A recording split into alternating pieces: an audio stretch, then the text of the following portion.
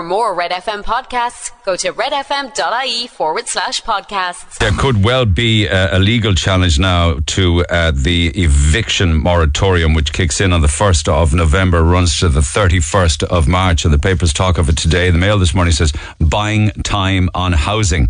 The eviction ban is to last until April.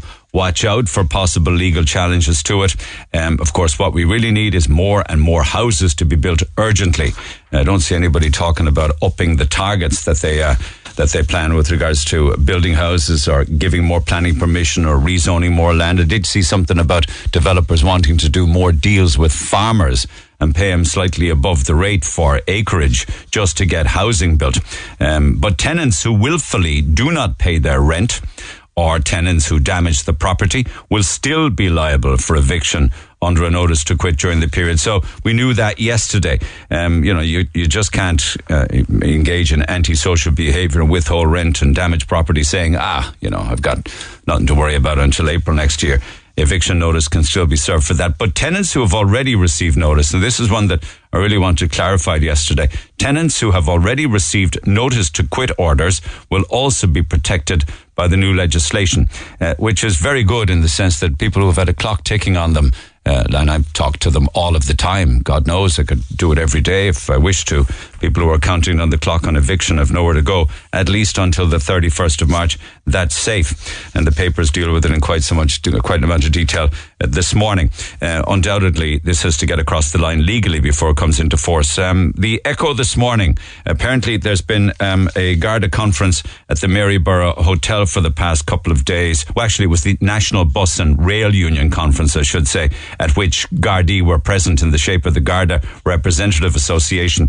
I'll come back to this in a few minutes' time, but the GRA are calling for more Gardaí on Kent station platforms and possibly even aboard trains. And they're saying it needs to happen now. I won't say much more about it because I'll be talking with the GRA in a few minutes' time. It's an inside page story because of antisocial behaviour at Kent station and indeed on trains. But I think not just trains, as we've seen in the past, because there also needs to be a protection of bus drivers and buses and bus passengers. As an example, actually, of the carry-on trains, really, when you read the court reports on a daily basis, when people are going down for being dealers themselves, a lot of the time the dealers are even addicts, and they use the Dublin to Cork train to collect their heroin or whatever in Dublin, bring it back down to Cork and sell it. Actually, there is a story of one of Cork's main heroin dealers who's been taken out of the frame yesterday. The court was told that this individual, John O'Leary from Churchfield, was regarded as one of the main suppliers of heroin in Cork City. The Echo report says this morning that he was on bail when he was found with more than €20,000 worth of heroin at his home. In fact, when they went in, they found 22 grams worth of heroin, €1,665 in cash, electronic scales. He was lying in the bed when the Garda searched the premises. He had his sentence reduced a little in court yesterday by the judge because he is seriously ill, apparently. And the paper this morning says that the sentence was reduced because he has cancer. Instead, he was given a sentence of 9 years imprisonment, with the final 2 suspended. But the reason I mention it is because drug dealing and heroin dealing on Lee said, but he did say that he would return from Dublin every 2 or 3 weeks with heroin of various valuations. So it's an interesting one. I'll come back to it a little later on. Story also that was mentioned yesterday was the result delay for junior certs. Again, it was due to a lack of teachers. I don't know whether it was a lack of teachers or a lack of teachers who actually wanted to mark the junior cert papers over the summer. I mean, they would have been paid for it, but still they couldn't get the uptake. So it's 5 months. Junior cert students will be waiting 5 months since they actually sat the exam, and that's awful. I mean, that's just very, very shabby in that regard in the modern tech fast-paced society that we live in. There's a lot of stories related to health, particularly the health of our children, and different angles to it make the papers today, like the amount of calories that toddlers and children are getting from unhealthy snacks. We don't need to be told that because it's as plain on the nose of your face that the more sugar or biscuits or chocolates or soft drinks or savoury snacks or junk food that you eat, the heavier and fatter you will become. Again, the F word, which apparently is banned anyway these days. So junk food, I suppose, is the way to put it. And the younger they are, of course, the more impact it has on children. So the papers this morning talk about that and the total intake of, fat and added sugar, particularly between children aged between 2 and 12. And as they get older, the sugar intake and the junk food intake gets higher and higher. And one of the issues now, apparently, with regards to what children are eating, is leading to an increase in tooth decay, which is on the rise. And a lot of it is to do with even not just going to the shop or the supermarket or treats when you're out, but it's what adults and parents are putting into children's lunch boxes. So one of the papers this morning, the Mail, gives kind of sweet, healthy alternatives. And they talk of low-fat yogurt or fruit or raisins or popcorn, trail mix, frozen fruit popsicles, fruit smoothies and dates. I was always told that dried fruits weren't good for you, that the fresh ones are, but the dried raisins or the trail mix and the fruit and nut packs, I was told to avoid all that kind of stuff. So it's interesting they would regard those as healthy treats. Papers also... the Times UK talks about, and this is certainly from generations gone by, where we were all told that we had to clean our plate, finish your dinner. I mean, you wouldn't tell an adult to finish their dinner. You'd never tell a grown-up, you can't leave the table until you finish your entire dinner. But we do it to children, or at least it used to be the case years ago. And they're saying that isn't necessarily a good thing, that strict parents could have fatter children. Because they say that children with strict parenting never actually develop an ability to control their own appetite. It's rather confusing. They say that strict parents with regards to the food that you eat and finishing your plate and all this kind of thing lead to overweight and more overweight than lax parents. So it's very confusing, isn't it? That, trying to rear children these days with the amount of variety in food. Anyway, the team said that, denying very strict parents, finish your dinner, you can't have snacks, interferes with the natural self-regulation of appetite. And then apparently they're saying that children then end up comfort eating when they're free of their parents' control. Like if you can never have sweets or chocolate in the home, or you never go to McDonald's or whatever, when you're away from your parents or you're on a sleepover or staying with somebody else or away for a weekend, you just hoover everything and anything in sight. And they claim that it's unhealthy with regards to what you eat and when you actually eat it. Leo Varadkar made the papers as well. I was watching this yesterday. I thought it was very funny. He gave a photograph of the inside of his fridge. And I remember looking at it saying, oh my God, he's got no lids. He's got no lids on the food. I mean, the cross-contamination in that fridge is just going to be off the scale. And then everybody started to pile in. Where are the lids on your food? I was just amazed that inside Leo Varadkar's fridge, all of the food for every day of the week and every meal is already prepared by his partner, Matt. He's a mighty man, is Matt. And in there, all sorts of lovely food as well. He's got sausages in there and eggs and ham and pancakes, all in plastic containers with no lids on. And apparently the Food Safety Authority then came out and said, you got to put lids. He had lids. He just took them off for the photograph. He had to go back online then again and do another photograph of all of the food on all of the shelves in the fridge with the lids back on. You just can't win.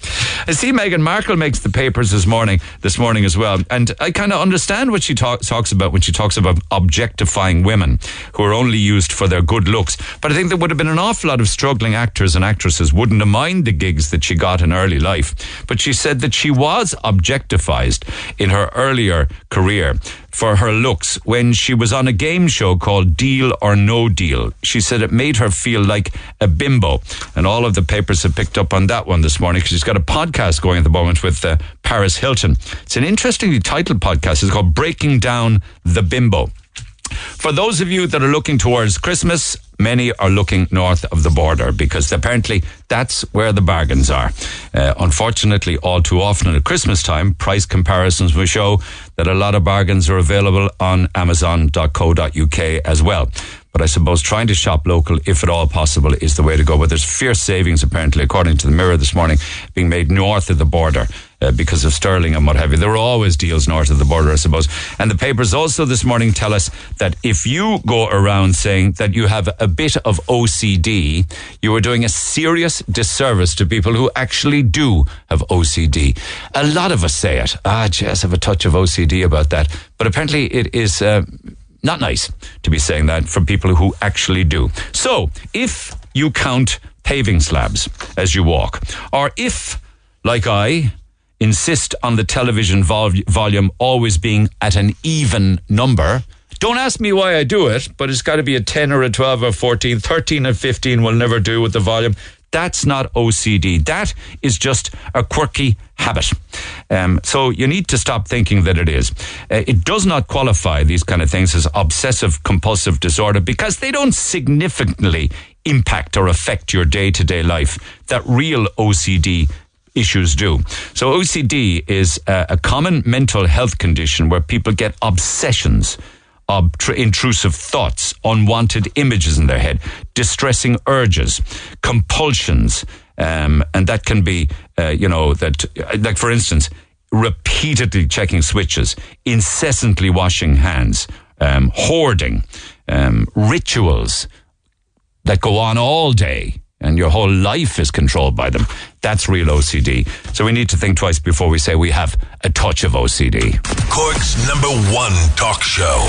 The Neil Prendeville Show on Red FM. I mean, I don't mean to make light of it, but there are some of the things, I am a demon for the television volume. I wonder if anybody has examples of that would be just deemed quirky habits as opposed to OCD. Text 086 8104 106 on that one. The phone lines are open. You can pick up the phone on 0818 104 106. Just quickly, can I also congratulate Crikey, I got into trouble over this. Yall man Aaron Hill, who pulled off a major shock by knocking last year's World Championship finalist Judd Trump out of the Northern Ireland Open overnight.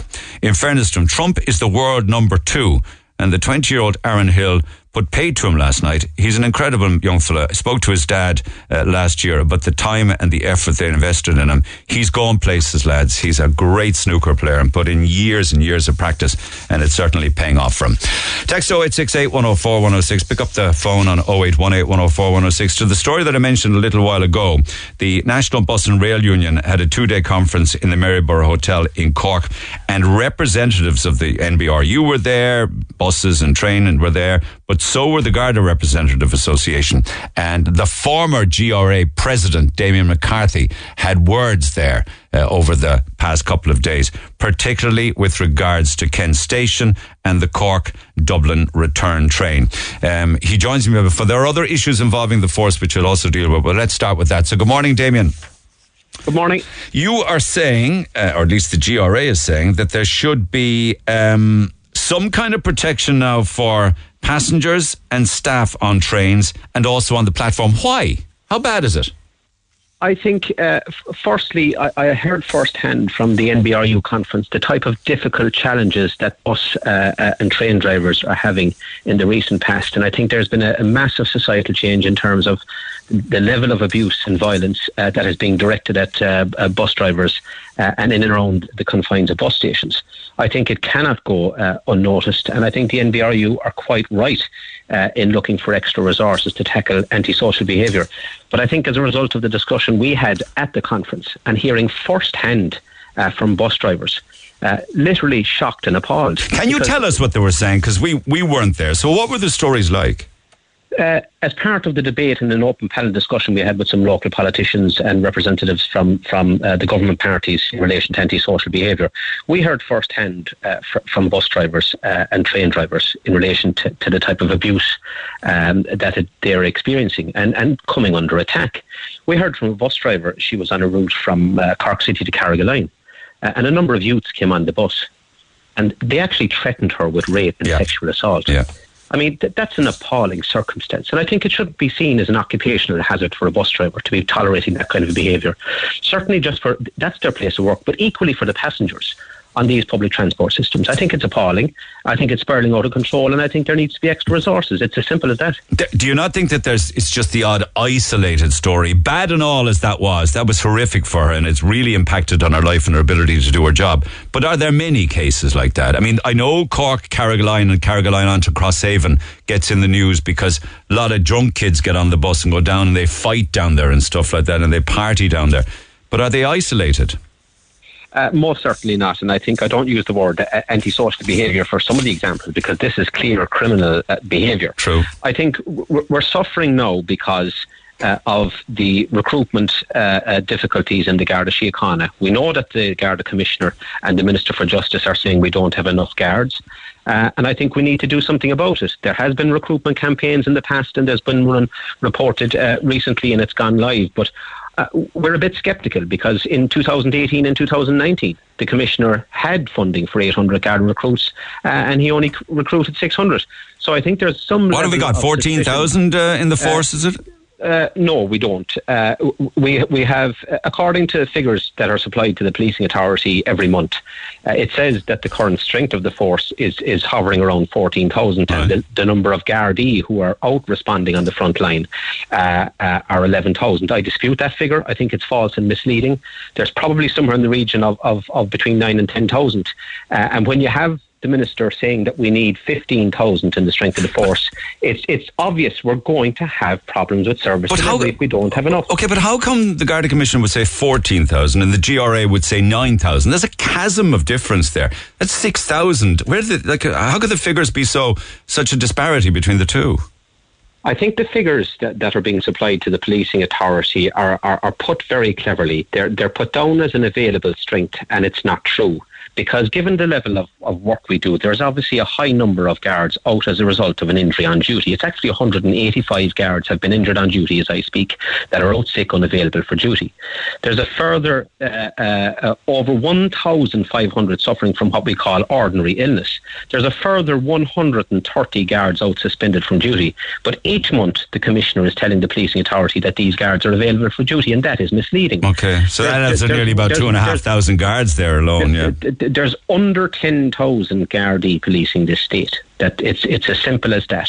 And you have the Minister saying we need to bring the entire force up to 14,000. I think there's a massive deficit. Right. And we don't stop at that, because the level of retirements in the Garda Síochána and the resignations are something we haven't seen in its 100-year history. There's about 160 guards left the force in an 18-month period. That is unprecedented. It needs to be looked at. It's a crisis, and it needs addressed. That's not natural retirement. That's resigning early, is it? They're young guards resigning early, right. And we have a difficulty with retaining staff. Okay. And I think we need the appropriate action. Why are young guards resigning and going into other types of work? There's a whole party of reasons for that. The pension entitlements of guards have been massively eroded. There was the constant criticism, ethics and corruption in the guards. There was the 999 fiasco. There's the stress of the workload when you're dealing with that deficit. There's the assaults on members of the Garda Síochána, and you've probably heard and seen in national media in relation to the type of violence that is orchestrated against guards, with the Cherry Orchard incident and guards being rammed in their own patrol cars. Yeah. But equally, I need to let you know that the training in the guards is not adequate. I mean, it is absolutely farcical that in some circumstances guards are prohibited from turning on the blue lights and sirens in a patrol car because they do not have the appropriate training. That is demoralising, it is wrong, and it's restricting us from providing the service to protect our communities. I think there needs to be an entire review of how the Garda Síochána are feeling at the moment and the way we're resourced and understaffed, because it's a recipe for disaster. And I think when you hear from the likes of the NBRU, you've probably heard about the programme on RTE last night in relation to O'Connell Street. Yeah. Whether it is Grand Parade, Patrick Street, Dunmanway, Balbriggan or the city centre, there's a crisis in terms of policing, and guards need adequate resources. Okay, we're not anywhere as bad as Dublin, but we don't have much time to wait until it gets as bad as Dublin. But you call it a societal problem. What is that? Is that parenting? I mean, it's easy to blame parents, but they don't always know what their sons or their daughters are getting up to, who they're mixing with, or whether or not they're dabbling in drugs or drinking too much, I think if you look at the amount of guards that have been assaulted, 185 in the recent past, and they're currently out unavailable for duty. If you heard from the NBRU staff, even when the Gardaí arrive at the scene of the assault, at the scene of the threats, at the scene of the violence, they don't let up. They continue to act and an inappropriate and criminal behaviour. Yeah, that happened in Crosshaven, That appears to be a massive change in that nobody has any... Well, I won't say nobody. Obviously, we're dealing with the minority here. They don't appear to have any respect for the guards, but equally for public servants and people out trying to do their jobs. And is it because they're underage and they know that they can't be touched? I think we really do need, if you had the extra resources, because the way people are behaving, there seems to be no deterrent when the guards arrive in a Garda uniform. There's no respect for authority. There's no respect for people in public places. Is it because they're under the influence of drugs and alcohol? I do know at night time in particular and at weekends that the antisocial behaviour is somewhat increased. That has a problem. That has I suppose that is one of the reasons why we face such difficulty, danger and anger out in the streets with the cocktail of drugs and alcohol. But equally, the societal change in terms of people's behaviour and having no regard for law and order. I think the best solution, which has been proven right around the globe, is when we have sufficient resources on the ground, high visibility, because prevention is better than curing the problem in this instance. And that has proven to have worked in the past. And I have every confidence that if we're adequately resourced, the communities will reap the benefit. So are Gardaí and indeed the GRA just as exasperated as the public are when they don't see boots on the ground or patrolling Gardaí in our cities, in our suburbs, in our communities? I think it's demoralising in one sense because you have the existing workforce that are becoming disillusioned and overworked in terms of resources, extra colleagues on the ground. And the question also has to be put, we don't have the option when somebody is out sick, injured, when somebody avails of their leave entitlement or family-friendly leave. There is nobody to pick up the slack. There's no agency worker that can come in. There's no contract worker that can come in. We have to just roll up our sleeves and get on with it. And that isn't good enough either. And equally, if 10 guards or 5 guards retire from a Garda station or resign next week, there's nobody there to pick up the slack, only the existing workforce. I think that's demoralising. And I think we need to look into the reasons why people are leaving the guards early and resigning, because it's having a drastic consequence on the mental health of the existing workforce. Yeah. I mean, the issue then regarding the train or Kent Station involves the fact also that it's being used for the movement of heroin and drugs, isn't it? From Dublin to Cork, it's being used as the transport corridor for drugs. Would on-board Gardaí put a stop to that, do you think? I think what we need is high visibility, whether it is on the platform, whether it is in the appropriate response, whether you're coming in a mountain bike or a van or a car, whether it is a bus driver once they're going from Grand Parade to Patrick Street. Once they know when they look for help, it'll be on the way. But you don't want a guard on the bus, though, do you? I think every single option that can instill confidence on passengers and train drivers and bus drivers. There needs to be a better presence, whether it is covert or overt policing, but we certainly are struggling on the ground for high visibility presence, whether it is at the actual platform, whether it is a train station, a dart station or a bus station. Guards are needed everywhere and we're simply starved of resources at the moment. Well, we've another 1,000 promised in the budget just gone, haven't we? And like 1,000 new Gardaí and an extra 400 civilian staff to do a lot of the admin and court work. Surely that's a positive thing.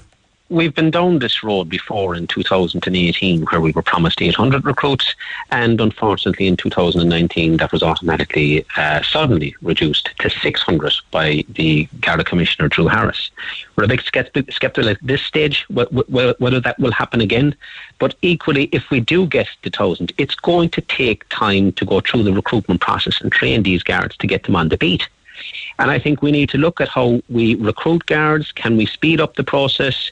Can we prepare in the short and medium term? Because by the time those guards are trained in Templemore and on the street, we will have hundreds of guards having retired and resigned if the current trends continue.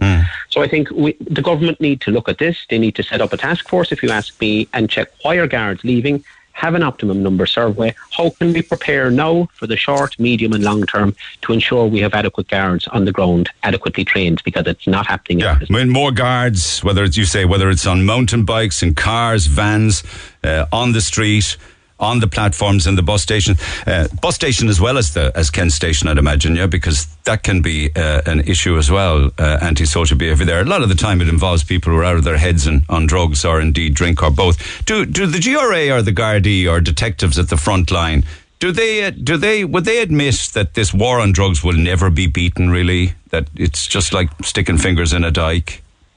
no matter what jurisdiction you're in, you'll never get anybody involved in law enforcement, police forces anywhere around Europe or anywhere around the globe to say we're at nothing. It's going to be a constant pressure. It's going to be a constant concern. We just need to ensure that we have the resources to tackle it. It's right across the board, whether you're talking criminal damage, antisocial behaviour, drink driving, road safety. We need adequate resources to keep everything under control, to keep a high visibility presence, and to ensure that when the crime occurs, we have the expertise and personnel to prosecute and bring the perpetrators of the crimes through the court system. Yeah, it's just one point though, with regards to the availability of Gardaí. There was a story on air last week. I know you're originally Dunmanway, and it was down in West Cork, and it was the eviction of a traveller family. But yet they managed to find at least a dozen guards, possibly more, to turn up at that eviction at 6 o'clock in the morning. How could so many guards be found for one thing like that when there's supposed to be a shortage of them at 6 o'clock in the morning? If you're dealing with the courts, and if there's orders coming, whether it is from the High Court or the District Court, there's planned operations in place. Whether it is an eviction, whether it is a drug search, whether it is the searching of a warehouse or a commercial or residential property in relation to criminal activity, there's obviously planned operations taking place right across the country every day, and that incident is no different. Whether the specifics of the operational reason that I'm not privy to, but it's not uncommon for guards to have standard operating procedures in relation to planned operations, and that has a wide variety of legislation and activities to combat any type of behaviour and enacting court orders. So that would be no different than any other planned operation right around the state. But then just another thing that people would be critical of, while I have you, is the amount of Gardaí you will see on traffic duty and with speed cameras and checkpoints and things like that. I'm not taking from the fact that, you know, driving safely is very important, but people are constantly talking on this programme about that it's a misuse of Gardaí, that they should be out on solving crime and, you know, making the streets safer rather than collecting fines for the state. Firstly, if you remember the Garda Síochána and in a traffic core unit, you're not exempt from targeting any other area of criminal behaviour, first and foremost. I think it's of massive importance that we continue to have a presence on our nation's road network. I think the issue of road fatalities is very serious, and we do know that when there is high visibility on our road networks, it reduces the incidence of fatal traffic accidents and accidents resulting in serious injury. I think they're very, very important areas in relation to road traffic and law enforcement in relation to road traffic. I think it's very important, and I think they play a very valuable role in ensuring that people change their behaviour when they see the Garda. It's not about catching anyone or hiding. It's about reducing the incidence of fatalities and accidents on our roads. And I think it's way too high at the moment. And there needs to be continued investment in roads policing around the country to ensure that we reduce the amount of fatalities. Ultimately, what we need is enough Gardaí employed to do everything, isn't it true? Correct. It's resources is the key to the issue, to tackle antisocial behaviour, criminal behaviour, and ensuring that we have confidence in protecting our communities right around the length and breadth of the country. Okay, Garda Damien McCarthy, thanks for taking the call. Do appreciate it. Former GRA president at the weekend. Over the past couple of days, there was a conference of NBRU workers and representatives. If indeed you are a bus driver or working in a rail or any issue like that and you want to get in touch, or a member of Garda Síochána, I never give out any personal details of anybody that contacts me, but you have thoughts on that, maybe as a guard, maybe as a train driver, as a bus driver, or indeed the safety of taxi drivers. Text 0868 104 106. Call the Neil Prendeville Show now. 0818 104 106.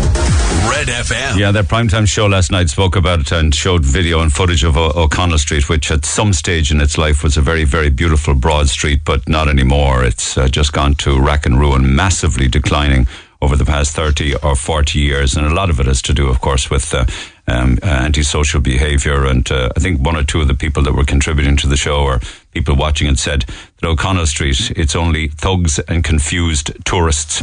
And of course, they showed a man doing crack. In fact, I think he offered some of it to the reporter at 9 o'clock in the morning, doing crack on a Wednesday morning. Multiple fights constantly on O'Connell Street, homeless tents on both sides of the street, and urine and people defecating all over it. I mean, unfortunately, You could say a lot of that about areas of Cork, but O'Connell Street is on a different scale entirely. Text 0868 104 106 on that one. I need to, just before I go any further, I need to correct something, and I couldn't get it out of my head yesterday because I realized, I thought it was, to some extent, I thought that electric blankets really were high users of electricity. And on the other hand, I was having a bit of a laugh yesterday morning just before we finished. But it's something that I need to correct, because somebody got in touch with me saying, I cannot believe that you're spreading such untruths about electric blankets. I run an electric blanket off a solar panel in my camper van, which is fantastic, brilliant. It costs 5 cents an hour to run an electric blanket, and it can be a great way of staying warm in bed. I think it's totally wrong of you to frighten people, particularly elderly people, who possibly now will not use their electric blanket. And you know something? You're 100% right. I cannot disagree with anything you say.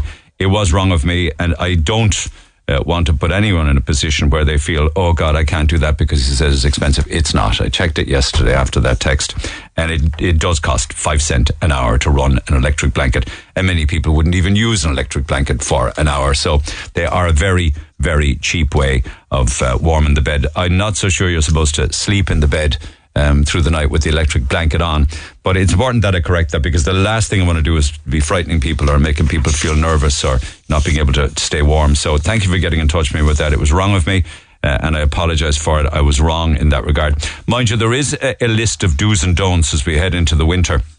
If I were to give you the entire list, I'd be here all day.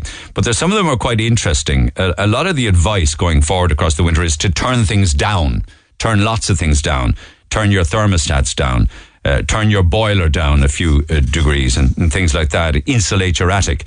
Now, if you're on any kind of form of social welfare payment, whether that's like a pension or indeed a disability or benefits, you'll get an awful lot of the work that needs doing in your house free. It comes as free. Others then who are working or have their own forms of income get very much reduced grants from the SEAI. But there are some available even for working people. But they also talk about things like, if you have a chimney, for instance, that's not being used, and you never use it, but it was always in the house, apparently you can install a thing called a chimney balloon in the unused chimney, and up it goes. So it stops an awful lot of draft and heat escaping. Years ago, people would put newspapers up there, stuffed newspapers up there. In fact, I know of people who did that once and then ended up lighting the fire, and you can imagine what happened then. They're talking about installing high-efficiency gas fires. Like, I know we have a gas fire at home. It's one of the old ones where like 85-90% of the heat it looks lovely, but 90% of the heat goes right up the chimney. And we haven't used it since and probably going to take it out and put in one of the high efficiency ones with the glass front to it, because you're burning your money with those old fashioned gas fires. They cost a fortune to run, and it's all going right up the chimney. So they're also saying things like use an electric blanket. I was wrong. They're right. Use an electric blanket. Unplug appliances. Have shorter showers. Turn down things by a few degrees. Install a natural gas cooker. Avoid using the clothes dryer, because it's the biggest use of power next to heating your home, your tumble dryer. So there's just a few. There's lots more like that. You'll find them all online, actually, if you do a search, but I hope that might help in some way, shape or form. But it's important that I correct the electric blanket, because I don't want to be putting the fear of God into people. Back to the phone lines we go on this Wednesday morning. Heidi, good morning. Hello, good morning. Isn't that the loveliest name? Haydee. Heidi. I love it. Heidi. Now, it's what? Mexican name. Oh, fantastic. Well, how long have you been here? Are you living in Kinsale? I'm living in Kinsale. I'm in Ireland 10 years. Good for you. Living in Kinsale around 9 years and a half. Okay, good stuff. So, your local bus then left you at the side of the road even though it wasn't full, is it? Exactly. Yesterday was really, practically like Monday morning, that everything is a disaster. So normally I'm taking the bus at 8 o'clock in the morning. That I know over a year I'm using the bus and it's not full at all. Yeah. Still can see normally seats. So it was a queue. That was really a strange situation, but we always get in. So the bus driver just decided to close the door in front of the lady. There was maybe two people in front of me. And just he closed the door, and the lady, no explanation or anything. She was knocking the door to open to explain what happened. And he just inside to the bus and just moving the lips. He said, it's full. So we didn't know what to do, because normally we get in because it's not busy at that time at 8 o'clock in the morning. Over a year, I'm traveling every morning, so I know. What time bus was that? 2:26, and is the blue and yellow. What color. time? What time was the bus? 8 o'clock. 8 a.m. Yeah. Okay. 8 in the morning. Yeah. So that's part of. We know that is part of the bus errand. So we were trying to get in, knock the door. He just drove and left 6 people behind. So we saw the bus pass and empty seats, and we said, "What was the story? What is this happening? Because there's no right, and there's no normal thing happened, you know." So all the people, I posted something on Facebook, and all the people in that they were in the bus, they mentioned that he just drove past Balgully, past River Six, never stopped, and he just decided to stop in the airport. I called customer service, and the lady was really rude as the bus driver. And how in what way rude? What do you mean, the route? You said that you called Bus Éireann and the lady was rude. Yeah, she just said, I need to ask what happened. So I said, could you take my number because my credit will go? And she said, no, you need to wait in the line. So I said, fine. So obviously my credit was gone. I need to call again with my work phone, that I need to contact my manager, that I was late and sorry that I need to wait for the next bus. So anyway, I call again to the lady, and she said that we need to do a booked seat. You need to book your seat. Did you ever have to do that before? Never. I had, as I mentioned, over a year, we never booked a seat. So all the people on Facebook, they mentioned that students are booked the seats, but that doesn't matter. They don't take care about that. It's not true that if you booked, you are guaranteed your seat. So it's not right. That's a disaster in both Iran. But wait a second. I'm finding it difficult to follow this now. You weren't left on the bus, even though there were seats on the bus, and the driver mouthed to you that the bus is full, and he drove off. You rang Bus Éireann, and Bus Éireann told you eventually that you need to book the seat on the bus. Exactly. What that never happened was okay. But then when we got onto Bus Éireann Press, they said it is not possible to pre-book seats on services like the 226 from Kinsale. That's not true, because never happened. We never did that. Yeah. Bus Éireann Press are saying it's not possible to book seats. Yeah, when people on Facebook that I posted my complaint, they mentioned that they actually are trying to book, but there's no guarantee that you will get in the bus, either that you have the booked.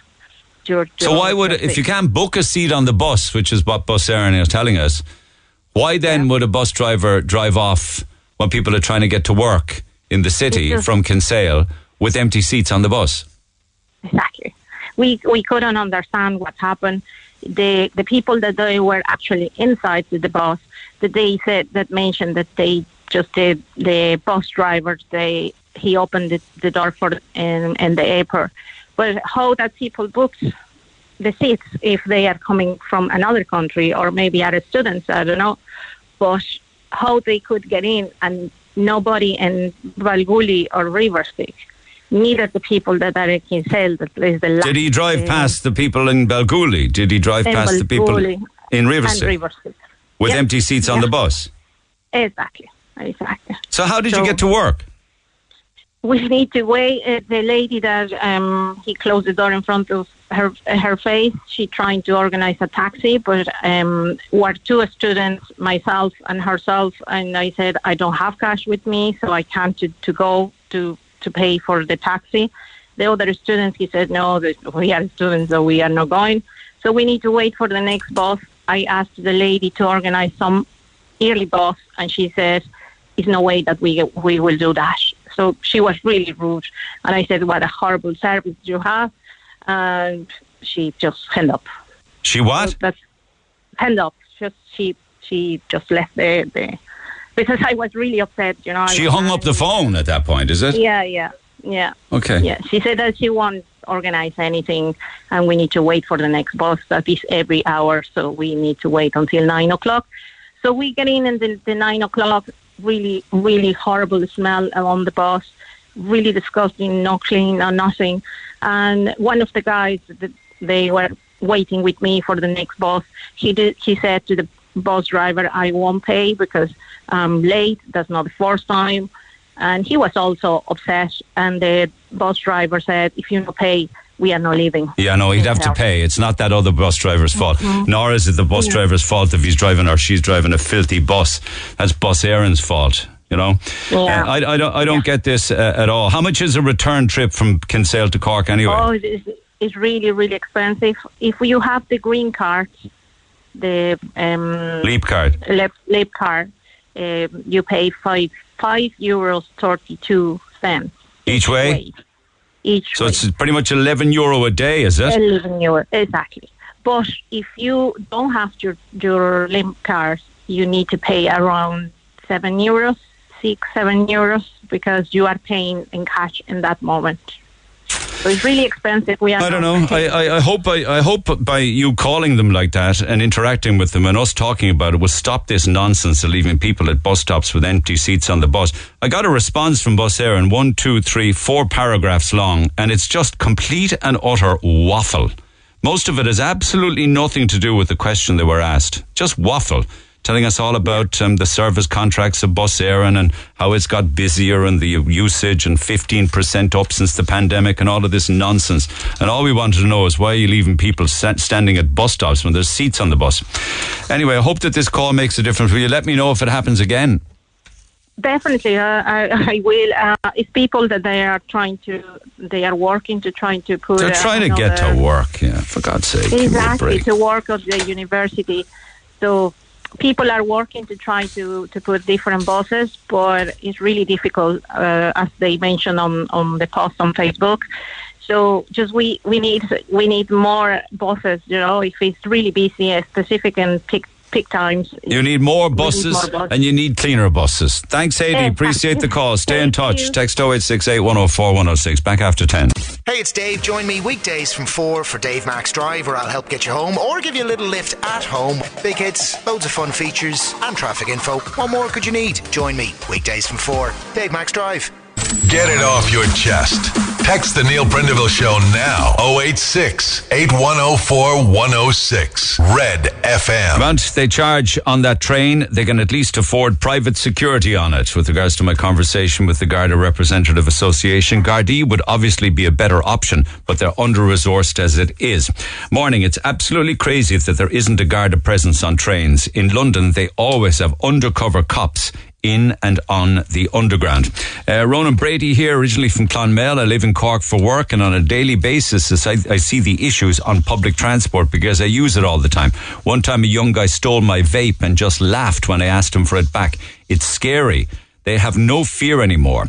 And then I was contacted by a bus, somebody working for Bus Éireann, and I will never give out details of anyone who contacts me. This person says, there was another driver assaulted a few weeks back on the Grand Parade while waiting to take over a bus. He was knocked out cold. Can't come on air. We are meant to have security at night on the Grand Parade and other routes, but they are not doing their jobs. They don't turn up. We keep reporting this to management and nothing is done about it. You need to get someone on from Capwell and put these questions to them. At the end of the day, drivers are meant to be working in a safe place of work. Thank you for that. I'd love if I got a little bit more info from you when you say we are meant to have security at night on the Grand Parade and on other routes. Is this security outside the buses, monitoring people getting on and off, or is it security on the buses at night? Train sniffer dogs. Use them in buses, trains and stations.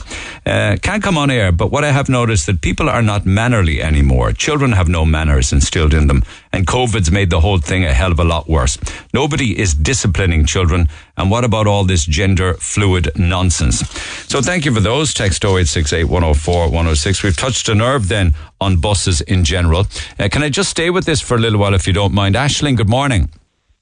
Hello, good morning. Were you on that? This is not just one bus route we're talking about, because other people are also sending in texts regarding buses. Were you on that same bus route, Kinsale to the city, is it? Yeah, the 226 yesterday. So you were, okay, you were on the bus in Kinsale and saw the others not getting on, is it? Yeah. My initial thought was because it was like 2 minutes past 8. That's kind of a silly excuse anyway. Are you still? What do you mean that he had to go and couldn't wait?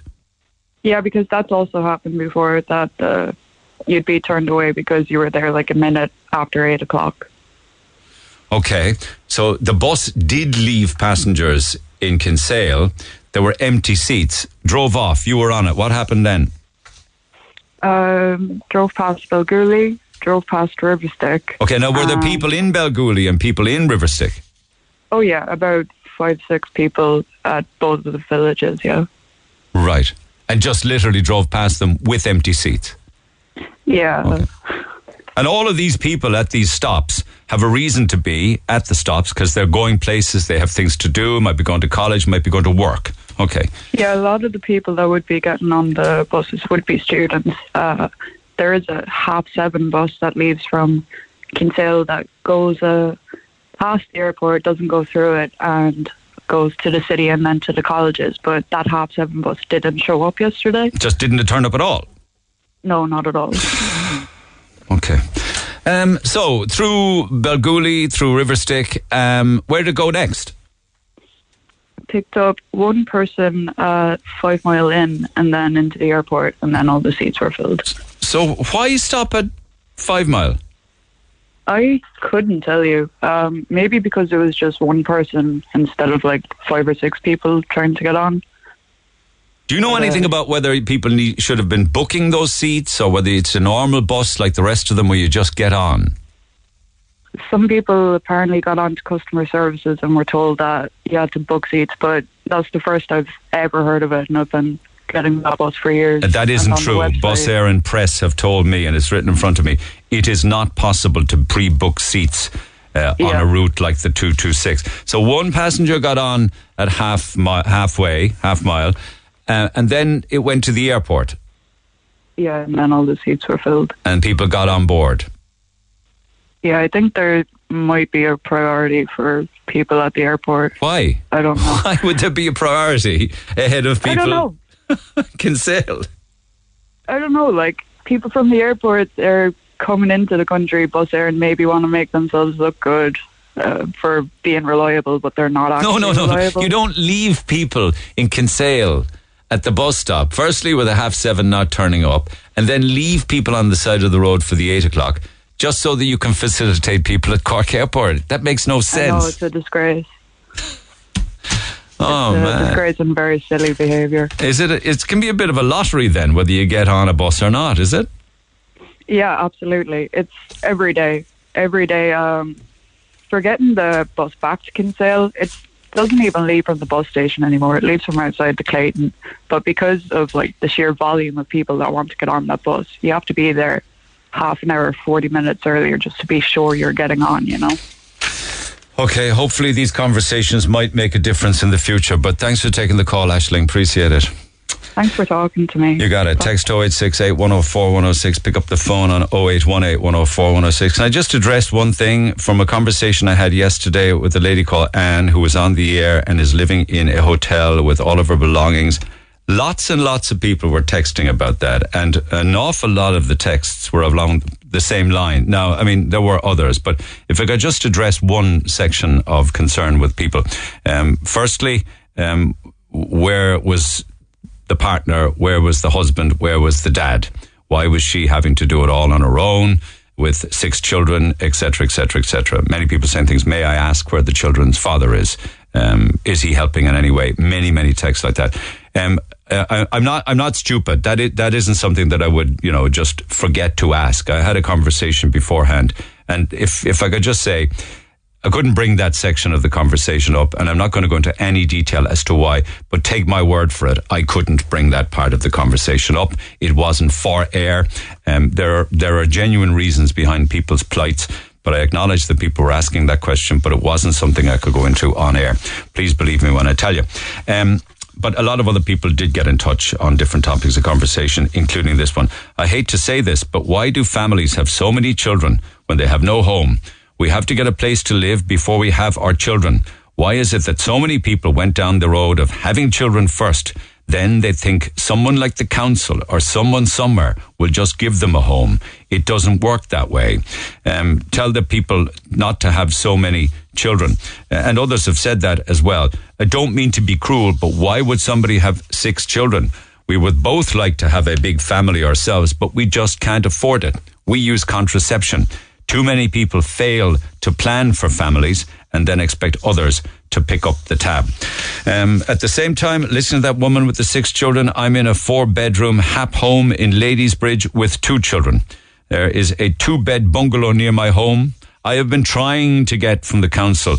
I've been trying to swap it out. And it's another example. I don't want the 4-bed. Yet they won't move me to the bungalow. It's currently in allocation on the CBL, but it hasn't been allocated. If anything can be done, I'd swap for the bungalow. And the landlord will be willing to take a bigger family. They're saying 4 beds are hard to come by, yet they won't downsize me and give mine to someone who needs it. Another person looking for something similar in Toker, looking to downsize my council home from a 3-bed to a 2-bed, but they're insisting we're only eligible for a 1-bedroom place, which are extremely hard to come by. So we end up staying in the 3-bed. But a neighbour with 3 kids was recently upgraded to a 4-bed. Her beautiful 3-bed now is lying idle and could straight away, for its imperfect condition, be given to another struggling family. But yet it probably will sit there for 6 months to a year, or perhaps even longer. Text 0868 104 106. Back to the phone lines we go. Michael, good morning. Good morning, Neil. How are you? Is this another bus-related story? Yeah, it's basically, it's down through the years. Like I drive myself, but my kids get the bus from time to time. Well, my daughter gets it every day actually to work. And like if the Farmers Pass inside the airport entrance, there's a bus stop, but there's no bus shelter, and you might be standing in the runway to get the bus. You know, by the time you come along, the bus comes along, you're saturated. The bus timetables haven't been updated since 2016. Then you go up along and you've the people getting the bus above in the airport itself.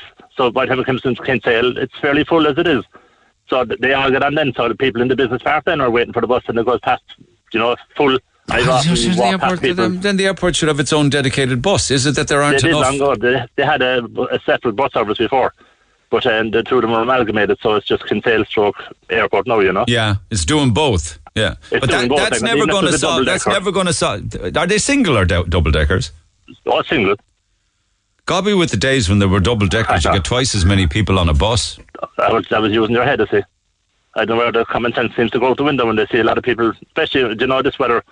And as I said, we had a bus shelter inside the airport entrance, and they took it away because part of the roof blew off, and the airport wouldn't pay for it, and apparently Bus Air wouldn't pay for it. So now you might as well be standing on the runway because there's no shelter at all. So, like as I said, the people in the business park, I see them a lot of the time. There you go for a walk in the evening time, and they're waiting for the bus, and you come back down, and you'd see the buses passing you, and they're going back down full, and they're still waiting again for the next an hour, I suppose, by the time it comes stuff to the city. That would break your heart if you knew that could be happening to you every day, going to and coming from work. Wouldn't it? And you know yourself, it's not as if you're in the city centre where you can walk. You must feel very isolated, really, and it's actually a danger too, isn't it? It is, of course, because especially at night time, well, it's going to get darker earlier. It is, of course, yeah, and the bus comes down the hill anyway, and it's going to be stuck in traffic forever. So by the time it comes back up again, there's a lot of big population of people working in the business park outside of the airport itself. All right, I'll see if I can get okay, fair play. I'll see if I can get a spokesperson from Capwell to deal with some of these issues and answer some questions. Thanks, Michael. Back after the break. Get it off your chest. Call Neil Prendeville now on 0818 104 106 Red FM.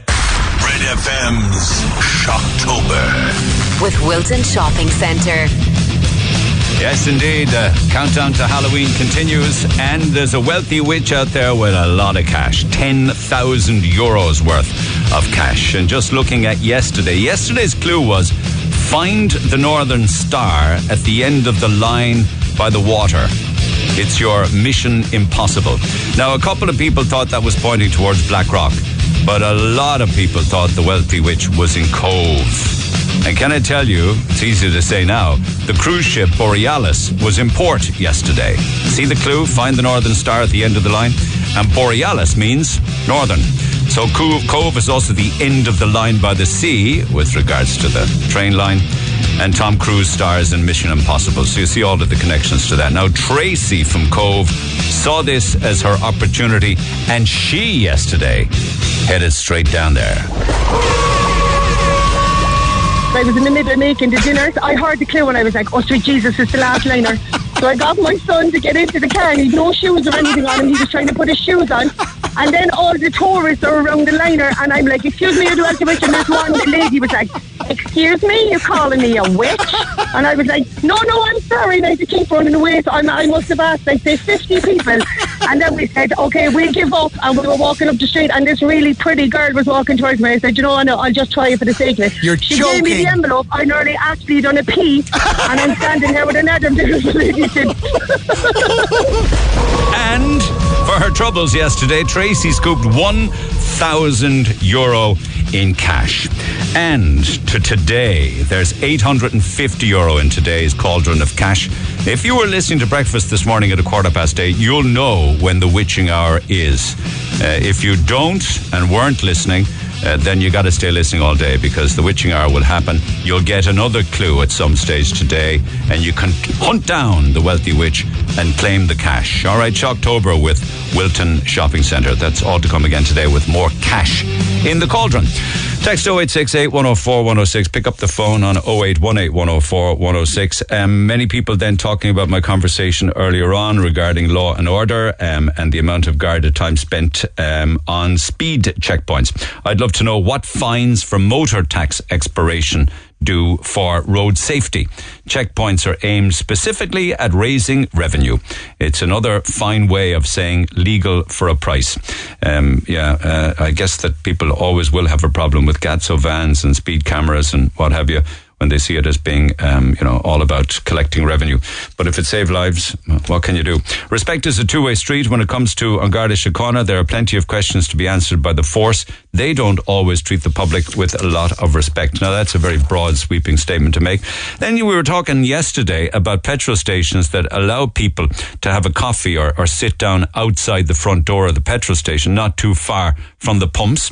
And somebody yesterday was telling us the story of people who were smoking. That is a major, major worry because nobody should be anywhere near petrol pumps smoking a fag, even if you put signs up saying no smoking. It doesn't always work because there were no smoking signs there. But somebody picks up on that saying way too many petrol stations carry blocks and firewood and fire logs stacked outside the door and in some cases stacked in between the petrol pumps.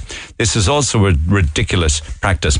And apartments being built that are wrapped around petrol stations, that really is a major incident just waiting to happen. So thank you for those texts. Keep them coming. Text 0868 104 106. Pick up the phone on 0818 104 106 and we'll drive on. Back after the break. Talk to Neil Prendeville now. 0818 104 106. Cork's Red FM. This time last year I was talking about menopause because this time last year was also World Menopause Month, and indeed yesterday was World Menopause Day, and I was chatting about that yesterday. Some of the texts from women are just extraordinary. They're powerful. I'll come to them in a few minutes' time.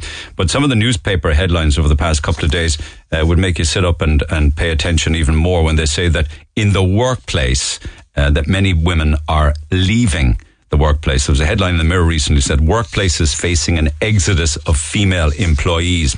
They call it because of menopause. Lack of help in menopause is forcing women to quit the jobs, they were saying. 81% of those who took place in it said they didn't feel comfortable discussing the issue of menopause with their employers. And that led me along to another story this morning then, where pressure is growing on employers to follow the likes of Bank of Ireland. Now, Bank of Ireland are going to give 10 days of menopause leave, and they began offering up to 10 days leave, which can be taken in a 12-month time frame. And now the pressure is on, particularly within financial services, to follow the lead of Bank of Ireland, and also tech companies to also allow women 10 days paid menopause leave for workers. So that's one of the latest developments. But leaving the workplace because of it. There was also another story in the papers during the week of a shortage of HRT when it came to the treatment. But some of your responses are just incredible. Like Magella said to me by text, men do not support their wives, and it is causing marriage breakups, I guess because men maybe don't understand or aren't as compassionate enough. Another one, a friend of mine suggested to her doctor that she may be perimenopause, and she was told by the doctor to go home, relax and have a cup of tea. Isn't that an incredible response that a doctor would give? Now, that's just one or two of many, which I will come back to in a few minutes' time, but I'm keen to talk to people. Jessny Voilon actually went into menopause, or into the menopause time in her life, very, very young. She joins me by phone. Jess, good morning. Morning, Neil. How young were you? I was about 27. 27. And why so young? So I had a few different gynae issues. Like, I would have always had issues with periods and stuff as I grew up, and then in my early 20s I was diagnosed with endometriosis. And before that, did you spend over a decade in chronic pain? Was it before all of this? Yeah. So the pain was always very bad, but like, I think my first admission just for pain to a hospital was when I was about 15. Right, okay. And was it eventually diagnosed what was wrong with you? Yeah, so it kind of went on. I think I might have been 21 or 22 when I was diagnosed in the end. But Neil, this was there was years of in and out of hospital with pains in my stomach, and it was my appendix, and it wasn't, and it was IBS, and it wasn't. There was colitis, and it wasn't. It was ovarian issues, and it wasn't. In circles, gallbladder, and it wasn't. How did you get through school with such chronic pain, or even sit exams and things? You see, I was lucky, I suppose. The pain didn't seem to affect me during exam time, unfortunately, in one way. But the school were understanding about it, but there would have been months where I would have had 2 or 3 days off school because I physically just couldn't go in. It was that bad. But the attitude from kind of consultants at the time very much was that I would grow out of it. And of course that didn't happen. It led to a hysterectomy, didn't it?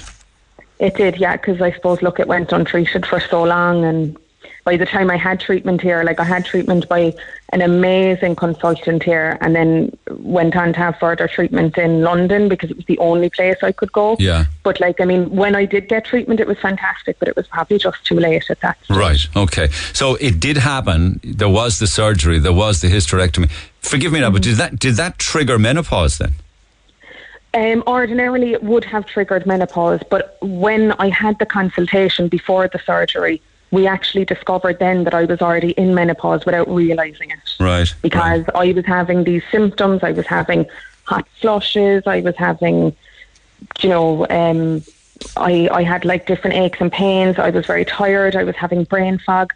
But because I'd been through a few surgeries in and around that time anyway, we had put those symptoms down to kind of the recovery process. Yeah. Because I'd had an ovary removed as well. So we just thought, it's probably part of it. Yeah. And at what stage then was it correctly diagnosed? It was that day when I was in London in Harley Street. I had to have a scan before I could meet the surgeon.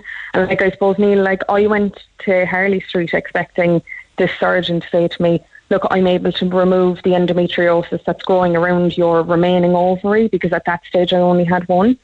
And that was not the news that I got. The news I got was that I was actually already in early menopause because my remaining ovary had shut down because of the scar tissue. Yeah. Of course, that's the body was reacting to what the surgery had done, I suppose. And extraordinarily, you were going through menopause then at the same time as your mum, I believe. Wasn't that the case? Yeah, and I suppose the hysterectomy itself, the removal of the womb and the remaining ovary and everything else was about a month after that, and it was only as I started to experience the symptoms afterwards. Obviously I was chatting to my mum about it, and she was kind of saying, I've had that brain fog for a few years. I thought it was stress. But, it's unbelievable, women that we don't understand. Isn't that extraordinary that we still have an issue with people identifying that they are in menopause? Because it's unbelievable. The symptoms would be the hot flushes, the night sweats, stress, anxiety, weight gain, no energy, brain fog. Talk to me about that. Is it to do with not being able to concentrate or remember things? That's what I would have thought, right? And that is part of it. But sometimes, like Neil, I can't kind of explain it, but you'd actually be stuck for words. You'd be stuck stringing a sentence together. And I really only got that symptom sorted when I started taking... I started taking HRT obviously after the surgery straight away, but it was when I started taking testosterone, which is part of HRT. That's something I never knew about.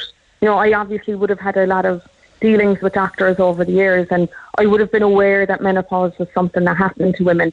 But to be honest, I thought it was like your period stop, you get hot flushes, you have a few mood swings, but Night that it would sweats. stop after a year. I did not realise that all these other things were connected to it. Yeah. So you would be mid-sentence talking to somebody and just struggle for words. Yeah. It would just stop. How would you cope with that in the moment then? I'd literally just get stuck. I'd actually turn around to the person and say, God, I can't remember. What was I saying? And I'd say, like my family were probably used to it. But I'd say people that had met me at work at the time were kind of thinking, is she okay? Yeah, I've spoken in past years dealing with this topic, and I'm happy to say that more people talk about it now, and that's probably a very good thing. But women would tell me that they would have that while talking with somebody. They could be out with a friend, and that there would be rivers of sweat pouring down their face, and they would be so embarrassed about it, and would constantly have to leave the table and go away and come back, and it's awfully difficult, isn't it? It is, and I suppose, I find that when I'm lucky now that my symptoms are mainly under control, but, if I get sometimes I will get a bad bout of night sweats and things, and, there's nothing you can do except get up out of the bed. Absolutely nothing, which obviously then, has a knock-on effect on the amount of sleep that you have. Would that be every night? Going to affect your work. Not every night. I've noticed that it kind of happens more if I'm late taking my HRT. So I use HRT gel. So generally I put it on in the morning when I'm getting ready for work, and I leave it drying. But on the weekends, obviously, you know yourself, Neil, different routine. So I mightn't put them on till the middle of the day, and I'll always have the night sweats then those weekends. So I suppose, look, part of that is me, that I need to keep my routine the same, but it can be a lot to deal with. You mentioned mood changes. Like what? Would that be kind of crankiness, short-tempered, depressed? Yeah, it would be. And one thing actually I developed since then is crippling anxiety. I was taken off my HRT for about 4 or 5 days there last February, just by a consultant. I was having some issue, and he took me off it for a few days, and just it was as if the world was closing in on me. It was really, really difficult. I was afraid to leave the house. I was afraid to answer the phone. I didn't want to speak to any of my friends. I can't explain it. And it was really hard because I couldn't find a reason for why it was happening until I realised, hang on, this is probably to do with the HRT. And it was when I went through the symptom list again, I was like, right, there it is, anxiety. So many things that I didn't know that were related to it. Or, even shortly after I had the operation, they tell you to get up and get moving really, really fast quite soon afterwards. And I remember I went from the kitchen into the bedroom just to get my slippers. I think my mum came in after me after about 5 minutes. I was just sitting on the bed crying. I couldn't remember why I was crying. I know. I didn't know what I was crying about, but it was just this complete loss of control over my emotions. Oh my God, yeah. One of the texters really, really there, actually, that if I could just find the text, because there's quite an amount of them, said that it does lead to issues within marriages or relationships because men do not support or understand their partners. What would you think of that? I'm not in a relationship at the moment. I suppose the men that I deal with in my life are my dad, my uncles, my brother. They've all been like very accepting of it. Like, in fairness to my dad, he's actually said a few times he'd like to see, like menopause discussions in the workplace, because he was thinking one day, obviously his daughter is going through this quite young, and also his wife is going through it, and he's kind of saying, there must be women working with me that are having these difficulties. But just fair play to him, because he's very forward thinking in that regard. And I just mentioned there a while ago that certainly one Bank of Ireland, are giving 10 days menopausal leave. I mean, should that be statutory? And even period pain leave? What do you think of that? You see, I suppose just my own view on it is that period pain leave, I was told by the consultant in London, who was a specialist so he's a world-renowned specialist in endometriosis care, and he said to me, if you're taking anything stronger than ibuprofen over the counter for your period pain, then you have a gynae disorder that needs to be examined and treated. I think... but there are girls going to school crippled in period pain, and there were women going to work crippled with period pain. Exactly, but that shouldn't be the case, you see. Those women need to be evaluated and see if there's another issue there, if it's endometriosis. I'm just curious as to whether time should be... Yeah, I know that, but you can follow all of that up. But in real time, because men don't have these issues in the workplace or in our lives. No, they don't. And I suppose, like, menopause leave is probably something I'd like to see, because everyone is going to suffer at some stage, either when it's getting their HRT right, when they're perimenopausal and they're not sure what's going on. Do you know what I mean? So it is something that I do think people need, because, like I said to you, I suppose another thing, right, is you can get insomnia. Now, again, I'd only get bouts of it. But if I'm getting a bout of insomnia, I could have maybe 6 hours sleep over 3 days. Yeah. That's not great when you need to be concentrating at work. Here's another one for you. Everyone's different, but I started at 39. Haven't slept more than 2 hours straight without waking ever since. My normal best average would be 4 hours a night. I was offered sleeping tablets, but refused them. Is there a shortage of HRT? I know there was last year, because I had a terrible time, Neil, trying to get HRT last year. Like, I think there was one day I rang nearly 30 chemists. Like, I'm in Dublin now, but like, I even rang the ones at home in Cork. Do you know what I mean? And I could not get HRT anywhere. And it's not a case of, now if you were in pain, you could take a different painkiller. It's not like that.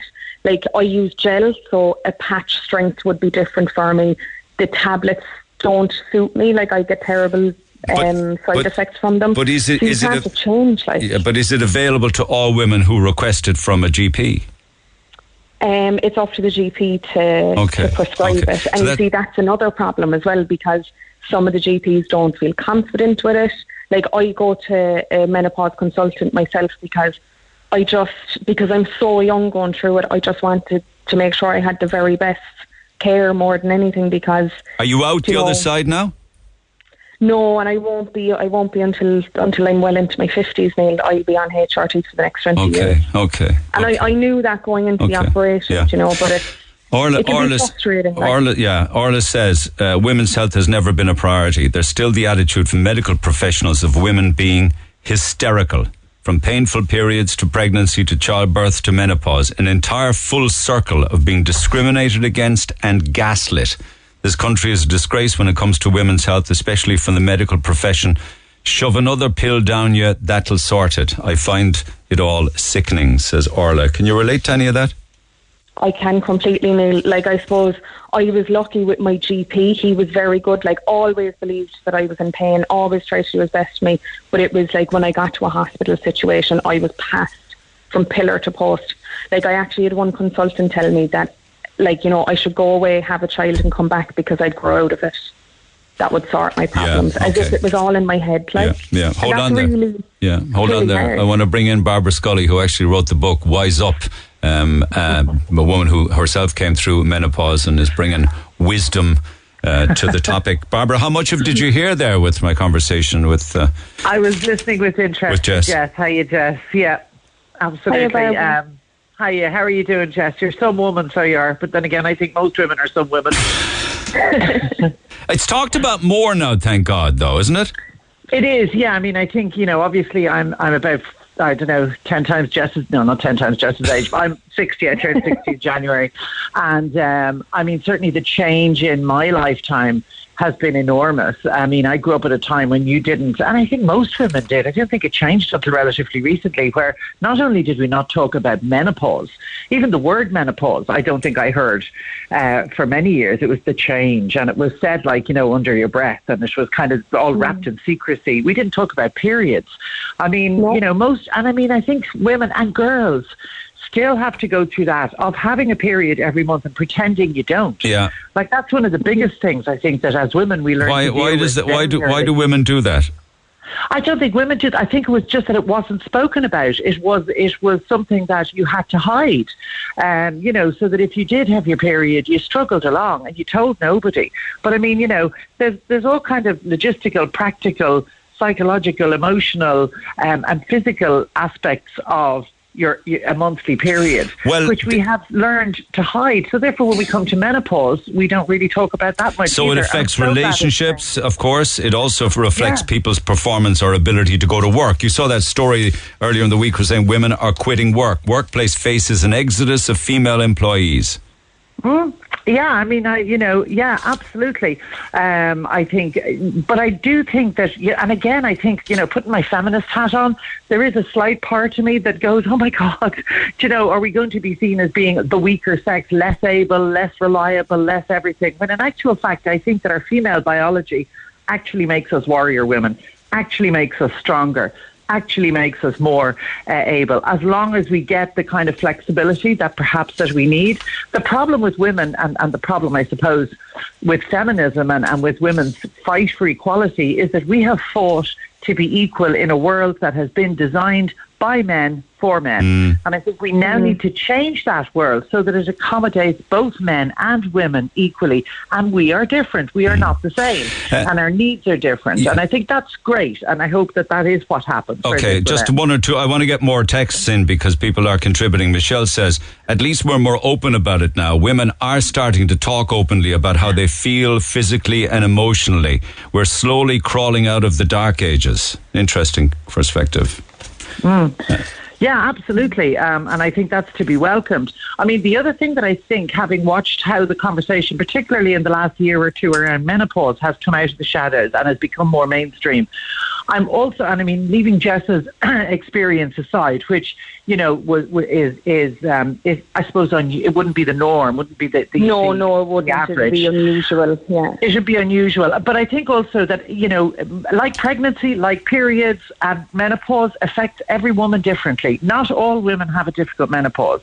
A lot of women sail through menopause reasonably easily, reasonably okay. But I think that the really important message, particularly to women in their 40s and 50s who are perimenopause and heading into menopause, is that it is only, in general, again, leaving Jess's experience aside, it is only a stage. It is a portal. It is a gateway. It's not a permanent state of affairs.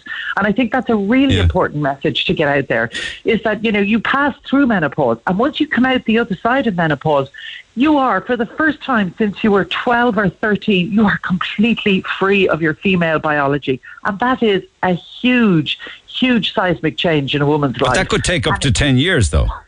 Oh, it could take up to 10 years. Yeah, it could take up to 10 years. But it could, it doesn't necessarily mean that those 10 years will be horrific. They will be challenging.